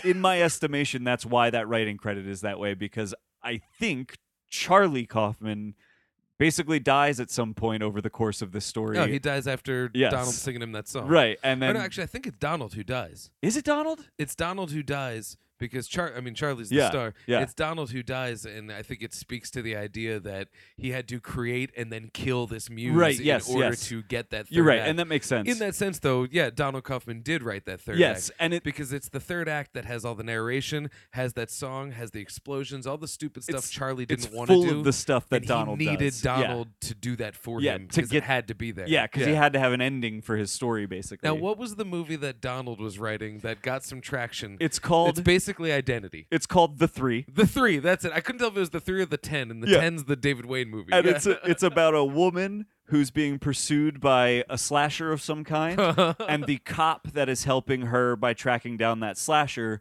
who at the end of the movie are all revealed to be the same person. That's it. And the if 3. I remember correctly, my favorite thing about it is at one point he's describing a chase scene that will happen in The Three between someone on a horse and someone on a motorcycle. And Donald describes this as, it's like a real machines versus horse thing. I gotta watch this again. It's been It's ages. so good. That's so funny. Yeah. It's like, that movie. We should do an hurts to episode think on about. it. We should do an Yeah, episode on it. I would love to. I'm into it. Yeah.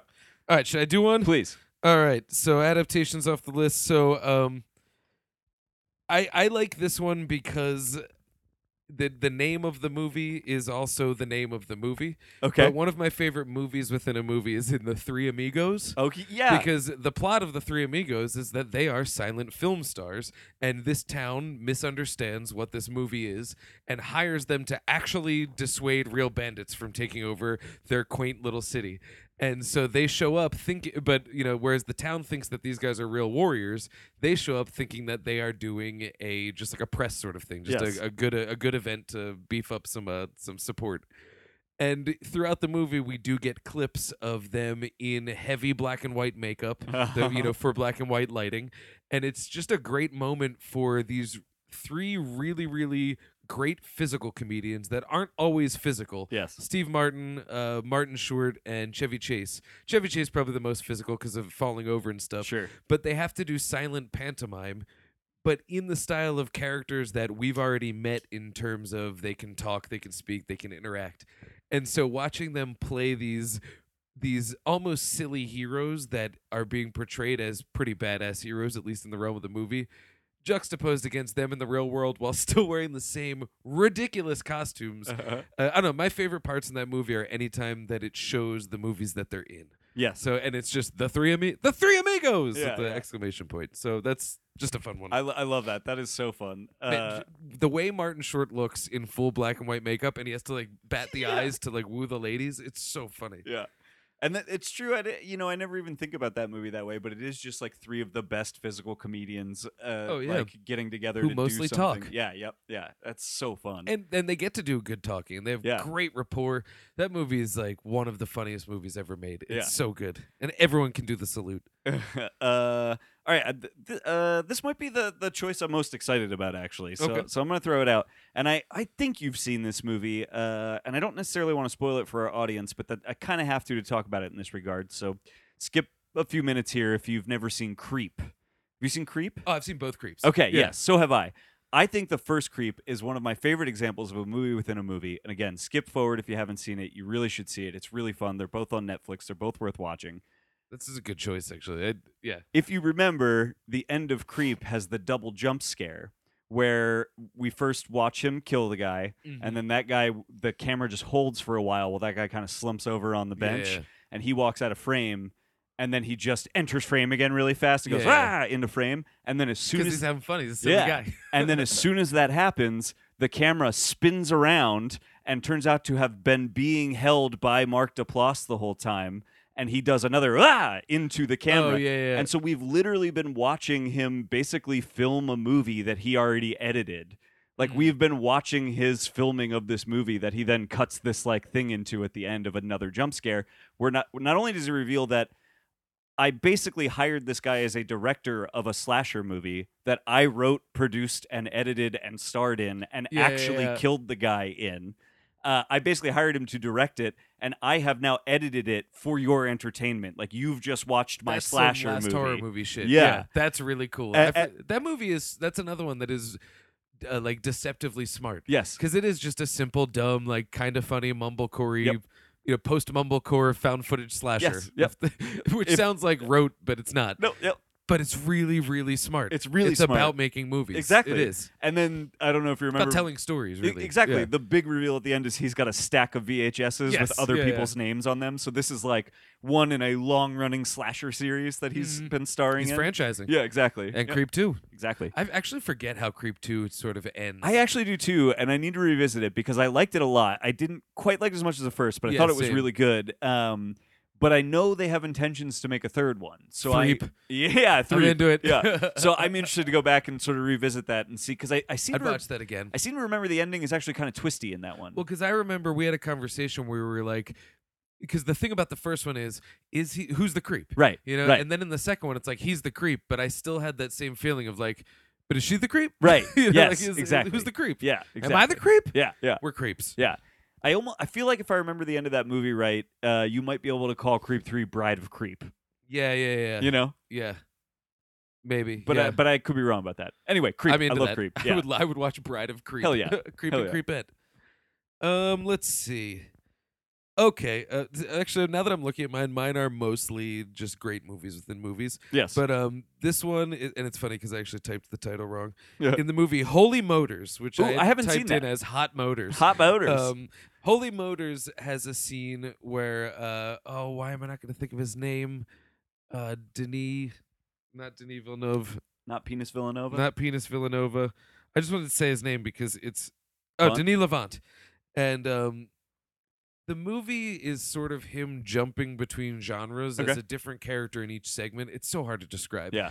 But it's about filmmaking. It is about it's about storytelling, but it's also about blocking. Okay. It's about arrangement of shot. That's why when they cut his boner out for the Netflix thing, when you see it, you'll understand the boner's got to be there because it is about the structure of a painting. And that is an important aspect. Yeah. You'll know if it makes Do sense. they literally black it out?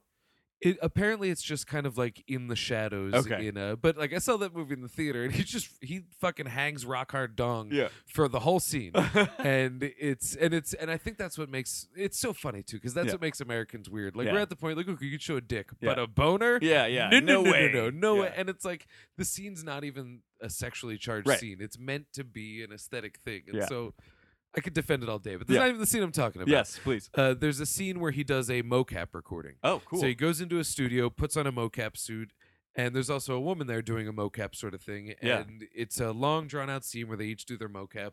And then we see that it is in service of this digital movie with these two snakes dancing and fucking. Oh, cool. And I don't know what that movie is, but it's a great movie within a movie. I don't know what it is, but it's in that moment watching it, I'm watching the snakes do their thing, and it's like, these people just put out this beautiful, like passionate, interpretive dance sort of performance that looked so cool, and it's in service of this, admittedly very cool.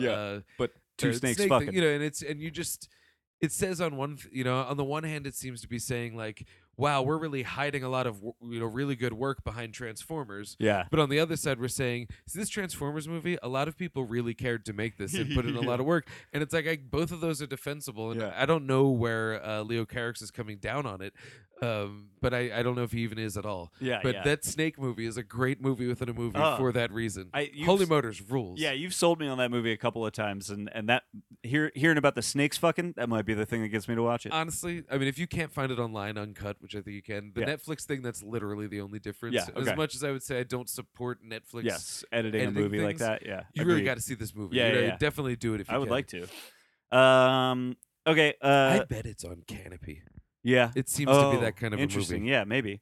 So, okay, this is like maybe almost like too conventional a choice, but I chose Inglourious Bastards. Oh, that's on my list too. Okay. Yeah, Stoltz Darnation. So, Star Nation. I wanted to talk about that, but that's part of the reason I brought it up, because there is a literal movie within that movie that, there's a long conversation to be had about it because it's an interesting use of propaganda and depiction of propaganda.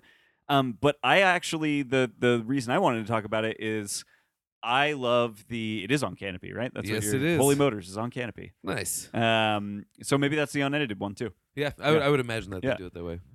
I love the finale when the lead actress, what's her name? Melanie Laurent. Yeah, Melanie Laurent. when she edits herself into Nation's Pride. Yeah. And you suddenly it should. I love again this list being somewhat of a meta Butterflies Kisses level meta kind of thing. I like the idea that there is this propaganda movie within the movie Inglourious Bastards that a Jewish woman then edits herself. Basically makes her own movie that she edits within that propaganda as its own kind of statement about propaganda and art and the way they interact and the differences are similar. You know what I mean? It's like, and then they literally burn the theater down with film. So it's like it becomes this like very metatextual. And keeps them in the theater with the film. Yes, yeah, so good. It's a very interesting. And I like it's a sort of a study of the idea of like the permanence of film isn't necessarily permanent. Like, right. The difference between theater and film is that you might get two different performances of theater based on a litany of factors. Yeah. Arguably, they don't want that. In a film, that final cut is the final cut, but what they can't control is the interpretation. Yeah. And so her interpretation was made literal by her editing. Right. And it was layered against this moment of her just saying, "You thought you were writing history. Yeah. I just fucking rewrote the history. Yeah. Tonight." Yes. And like, that movie. And Tarantino's tapped into something real big there. The idea of the power of film and storytelling, the idea that they made this propaganda story to sort of quote unquote end the war by, basically if they can get everybody to agree with their ideas, they can conquer and that quote unquote ends their, they reach their goal. Whereas she literally takes film and ends the war with it. Yep. By burning Hitler alive. So it's like So film and story ends the war, but in two completely different. You know what I mean? Not the way they want it. Yeah, exactly. Yeah, and their legacy's gone. She cut their film up. Yep. She burned them to death with it and burned it. Yep. That movie's brilliant. It's really brilliant. Yeah, that was what I want to talk about. What was weird is I only put it on. Well, that's on my list. That's a different list. I only put it on my list just because I love the way that propaganda film looks when they play it. I agree. And it is very Eli Rothy, as the sort of just like carnival barker that he is. That fits perfectly into the propagandic nature of it, if that's a word. I like Call that. it a word. Like it. Yeah. And so, so I'm glad you brought that up in that way because I wasn't even thinking of it on that level. Oh, that's awesome. Well, hit me with another one there. All right. This one is. Oh man, I have so many because I have way more than 5. Uh-huh. So let's move Holy Motors. Okay, just because this was a great showcase of a director directing well in a movie where he wasn't called to. In the middle of Home Alone, he puts on Angels with Filthy Souls, and it's an old, I imagine, Prohibition era gangster movie that was directed by Chris Columbus for this. And it's like, I don't want to say he didn't. He can direct, but Home Alone is not a movie you think of for its direction, except when it gets to its more slapsticky moments. Yeah. And people forget it's a John Hughes movie too. I know, He wrote that shit. And people also forget that it's a movie about a kid who thinks he wished his family away. The traps are secondary. That's just what took over in the franchise when they Jasoned it. Yeah. I'm always surprised when I rewatch the first one how long it takes to become the movie I remember it and being. how good it is. Yeah. It's a good movie. Yeah. But Angels with Filthy Souls is the movie that Kevin is probably not allowed to watch and puts it on while he's alone to be bad and can't handle the intensity. Not at all. But it's just a dumb movie where a guy yells at someone who did him wrong, and then he gives him to the count of 10. Yeah. And it's 1, 2, 10. Yeah. And he laughs while blowing him away with a Tommy gun. Well, and if I remember right, it's like the little bit of plot thread you get is something about like you've been sleeping with my wife and I knows it, and Snake Eyes is who told me about it. He gets you lousy, lying, no good keister. Yeah, exactly. And that's what's so good about it is it's the perfect parody of that kind of stuff. The dude is positively terrifying. Yeah. He looks like Bill Maher was in a microwave. He's just he's just and then in the sequel, he gets his hands on a copy of Angels with Even Filthier Souls. That's so good. It's insane. And it's the exact same thing, but now it's you've been smooching everybody. Yeah, that's what it is. You've been smooching Cheeks. Boney Bob, Cliff. I could go on forever, baby. Cheeks, Boney Bob, Cliff is great. So funny. And it's played up to the most heightened and dare I say awful gag, but it works. Yeah. And I don't know, it's just a great moment of like, I'm going to direct a little gangster movie in the middle of my kid movie. Yeah. And it's probably my favorite moment in that whole movie is Angels with Filthy Souls. Well, and it's like that is such a hilarious title to be the title of like that movie, and to then be like the fact that the sequel of it has like just the perfectly like not well thought out Yeah. sequel to, you know what I mean? Like it's so perfect. It's sequelitis. Yeah, yeah. And what's cool is that sequelitis affecting Angels with Filthy Souls, but it's also like that joke in itself is just totally a sequelitis moment for yes, Home Alone 2. yes. They're like, that worked in the first one. Let's do it Do again. it again. But I love it. It's Yeah. so good. That's great. And because when I was a kid, I just assumed that was a real movie. Yeah. And now as an adult, I realize how utterly stupid I was as a kid. Yeah, exactly. It's beautiful. Yeah. All right. So, I mean, of course, this was going to be on my list. Tropic Thunder. Oh yeah, I knew it was gonna be, so I didn't put it on mine. It's still one of my favorite comedies. I recommend the director's cut if you can find it. It's Infinitely better. much and they're better. both great. And I think that it sells the idea of you are watching the movie that they tried to make out of that book better. Yeah.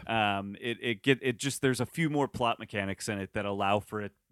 I don't know. It feels a little more complete to me as a fake movie that was made and now we are watching it, despite the fact that it was made in the way that it was Yeah. made. You know. Those trailers at the beginning. I mean, they're in the regular cut Yes, too, but yeah. they really sell it. Yeah. That's one that trying to convince my dad not to skip past those on the DVD was Impossible to insane. explain. I gave up. We Yeah. missed the third one because it was not. But they're trailers. I'm like, it's. Yeah. I'm gonna choose my battles on this one. Yeah. I'm just gonna Well, eat. And it's like that weird thing of like you could almost pay the movie a compliment that it's so.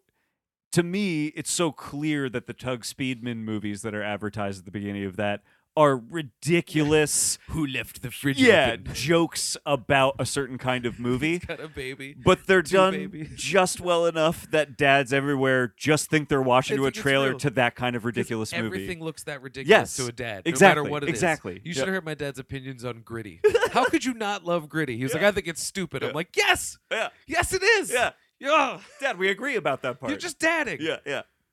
No, that like literally, I like watch my parents get freaked out when trailers happen in movie theaters. Yeah. because Oh, like the yeah. way trailers are now, they're like edited so fast and they're so loud and they're so bright and the sound is so And loud. there's an hour of them. I literally watch them like they either glaze over and check out, or I watch their brains start to fry as they like try and make sense of what they're seeing. You know? like, Mom, are you okay? Yeah, She's yeah, like, yeah, yeah, No, it's just Bumblebee. yeah, yeah. It's yeah, just Bumblebee, exactly, Mom. exactly. Which looks pretty damn It does look pretty good. It looks like an Directed by actual Kubo and the transfer- Two Strings. Oh, Yeah, sold. gonna be good. Because that looks to me the way that I always wanted a Transformers movie to be. Agreed. And the first Transformers movie, I still It think gets is there. legit good. Yeah. It's there, but this looks to be. I agree. Yeah. I agree. What are the movies? There's the Tug Speedman. Yeah. So his are the subtitle is Global Meltdown. What's yeah. All I remember is Who Left the Fridge Open. Yeah, It's so stupid. man, what are those called? But it's one of them, Satan's Alley. Satan's That's Alley, the one that yeah. Kirk Lazarus and stars Toby in. Maguire. Yeah. Yeah. And then the MTV's Stupids, Best Kiss or no? winner. Yeah. They're the Fatties. The I believe. Fatties. The Fatties Fart 2. Mike Portnoy. Yeah, yeah, Mike exactly. Portnoy. Yeah. And Mike Portnoy. Yeah, and it's just him That's so making good. fart faces while there's Man, we don't deserve Jack Black. I We know. really don't. He's amazing. He's one of the greats. He Yeah. really, really And is. he, to me, a lot of people complain about him like feeling a little checked out in that movie, but I actually I don't think so. He's on heroin. I think he's nailing like what he's doing in that movie, and it's literally all in service of two like enormous punchlines at the end of that movie that he's the star of. I think he has to be the way he's portraying that character early in the movie for that crazy punchline where he's tied to the tree and he's like, I will suck your yeah, dick yeah, if yeah, you don't tie yeah. me. And then the heroin thing where he just sees the pile of heroin and he just like puts his face in it and then he like throws in that one guy's face and the what's the kid's name who I like, Jay Baruchel. Jay Yeah. Baruchel's like, all right, well we should get out of here and Jack Black goes, yeah, I know, he's only going to be asleep for 3 to 4 days. Yeah.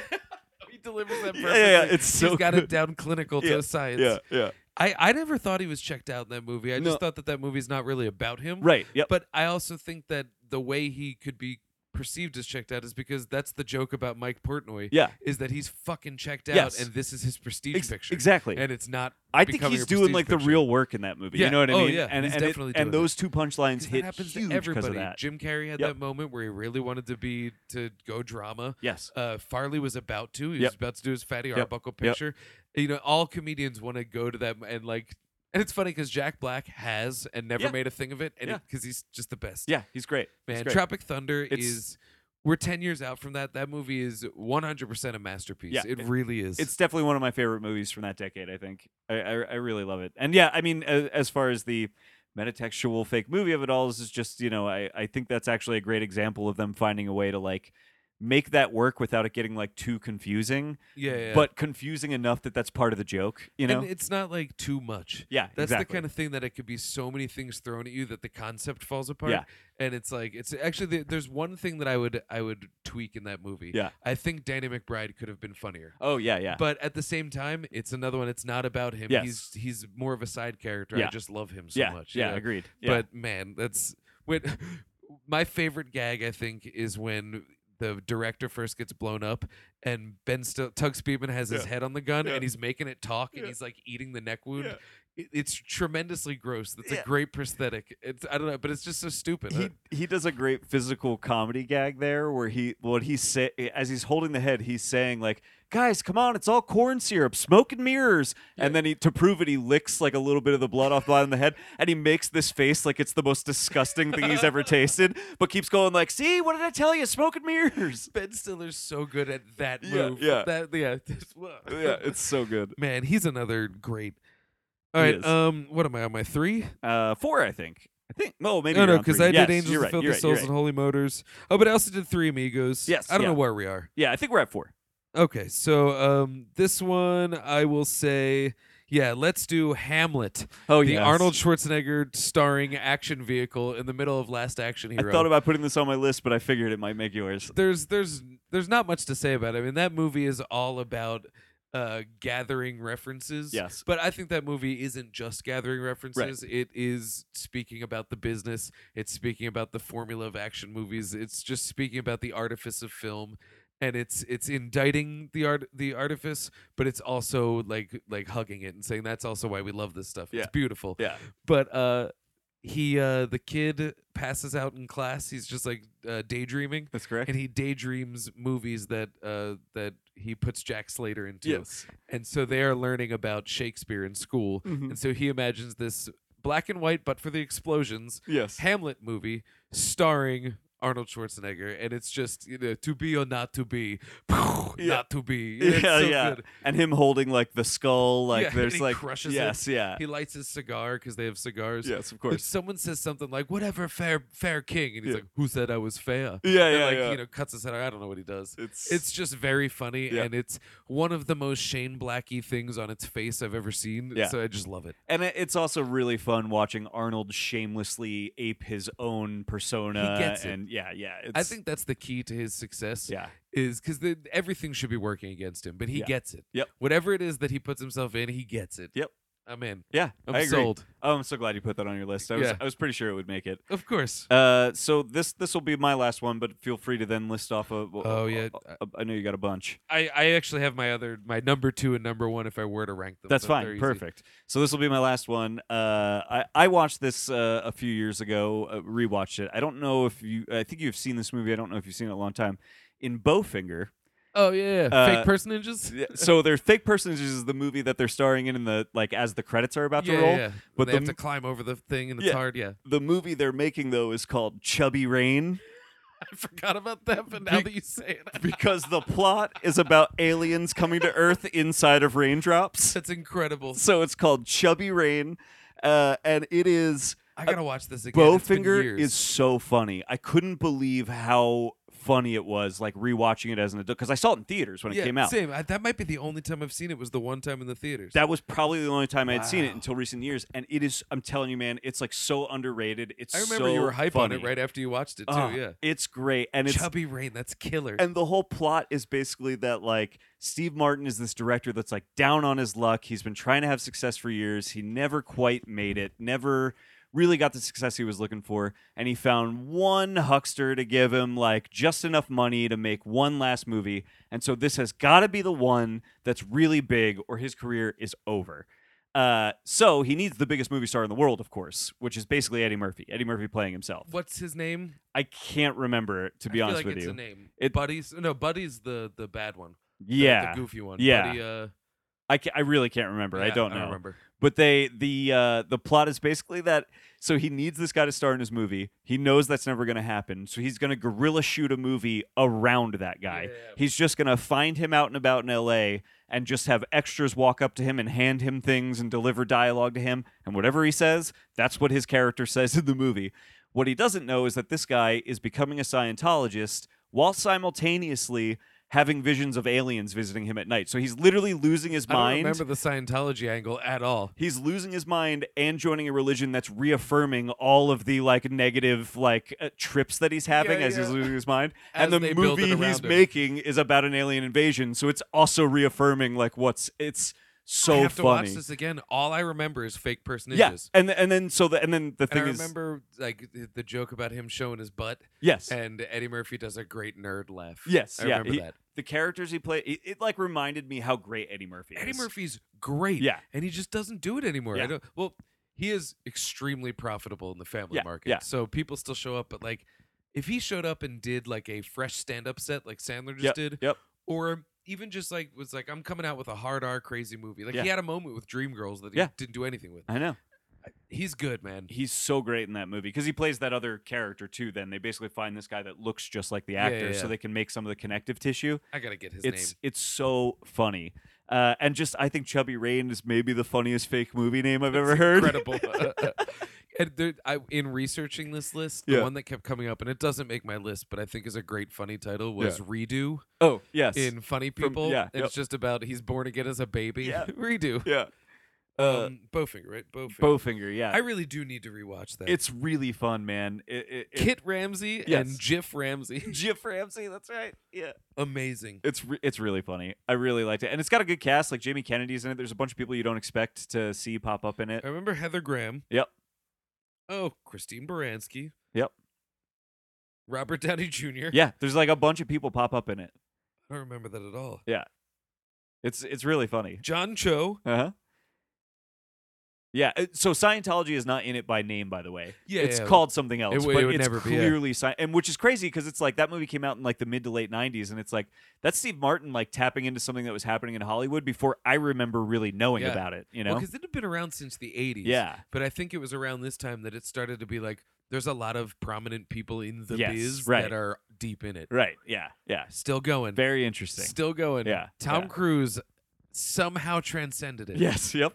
You know, though, if someone came up to me and they were like, listen, I am a Scientologist and I am passionate about it and you should be too, I'd be like, listen, we can't talk anymore. And they'd be like, what if I throw myself out of this plane? I'd be like, we can hang. Okay, we can hang That's out. fine. Yeah, I'd at Don't- least just like don't to watch mention you do it that. and Yeah. just go for it. Yeah, Yeah, yeah. please go for it. And be polite. Yeah. Be crazy polite. So hit me with your 2 and 1 because that's my full list. Okay, so my 2 is, just about everything that happens in Boogie Nights. Yes, But my favorite is Brock Landers, Angels Live in My Town. I figured that would be on It's your so list. good. Yeah. It's the perfect parody of. There's a movie that I saw at Exhumed Films once called Death Warrant, I Okay. think it was, or Death Promise. Okay. Maybe Death Promise. Okay. Um, Death Promise is way funnier. And it's a white boy kung fu movie. So it's like, Okay. they like after Bruce Lee, Yep. every white dude grew his hair out long to look Asian. They wore the tight shirt and the karate bell Yeah. bottoms, and that's what Mark Wahlberg is doing as as Dirk Diggler as Brock Landers. Yes. Yeah. And Death Promise reminds me of that because it is a white boy kung fu movie. Yeah. And it's probably my favorite thing I've ever seen at Exhumed because it's not even really that good. Yeah. But that is such a funny thing to me. And Bare Knuckles was sort of similar to that. Yeah, and Bare I Knuckles is like very that in the similar to same that. way. Yeah. That one's a little bit darker. This Yes. one was more like, hey, we're all cool guys. Yeah. Basically, it's a white guy just being like, I'm a hip, funky black guy who does China guy kung fu, and because they would actually use the term China Yes, guy. of course. Yeah. And so that's just hilarious to me. Yeah. But it's a very, very prominent image in the like we forget that after Bruce Lee, a lot of people wanted to look like him. Bruce exploitation is a thing. Yeah, there's Yeah. Bruce Lee. Yeah. And yeah, but and I don't know, Boogie Nights just really taps into my favorite era of film. yeah. And the moment that it has the opportunity to go full on into parody and doesn't, even in a movie that has a choreographed dance number, Yes. is in Brock Landers' Angels Live in My Town. Yeah. Exactly. It's just so good. yeah. That's from our buddy Andy Elijah. Oh, Let the Yeah. Corpses Tan is on Canopy. Oh hell yeah! You should definitely watch that. The movie's yeah. cool. I really want to watch that. All right, my number one is a throwaway because it's the funniest thing I have ever seen in terms of a movie within a movie, and Okay. it's in Billy Madison. Uh-huh. It's a gag that happens in a couple movies where they're already watching something on TV, and then the newscast that changes the plot comes Yeah. in. And so right before the newscast comes in, that the principal was actually the revolting blob. Yeah, okay. Who killed somebody back in the day. Yeah. They're watching a show that has a Saint Bernard dog, and it's a real dog that they clearly put something in its mouth, so it's just going. But the dog says, "Speak for yourself, moron!"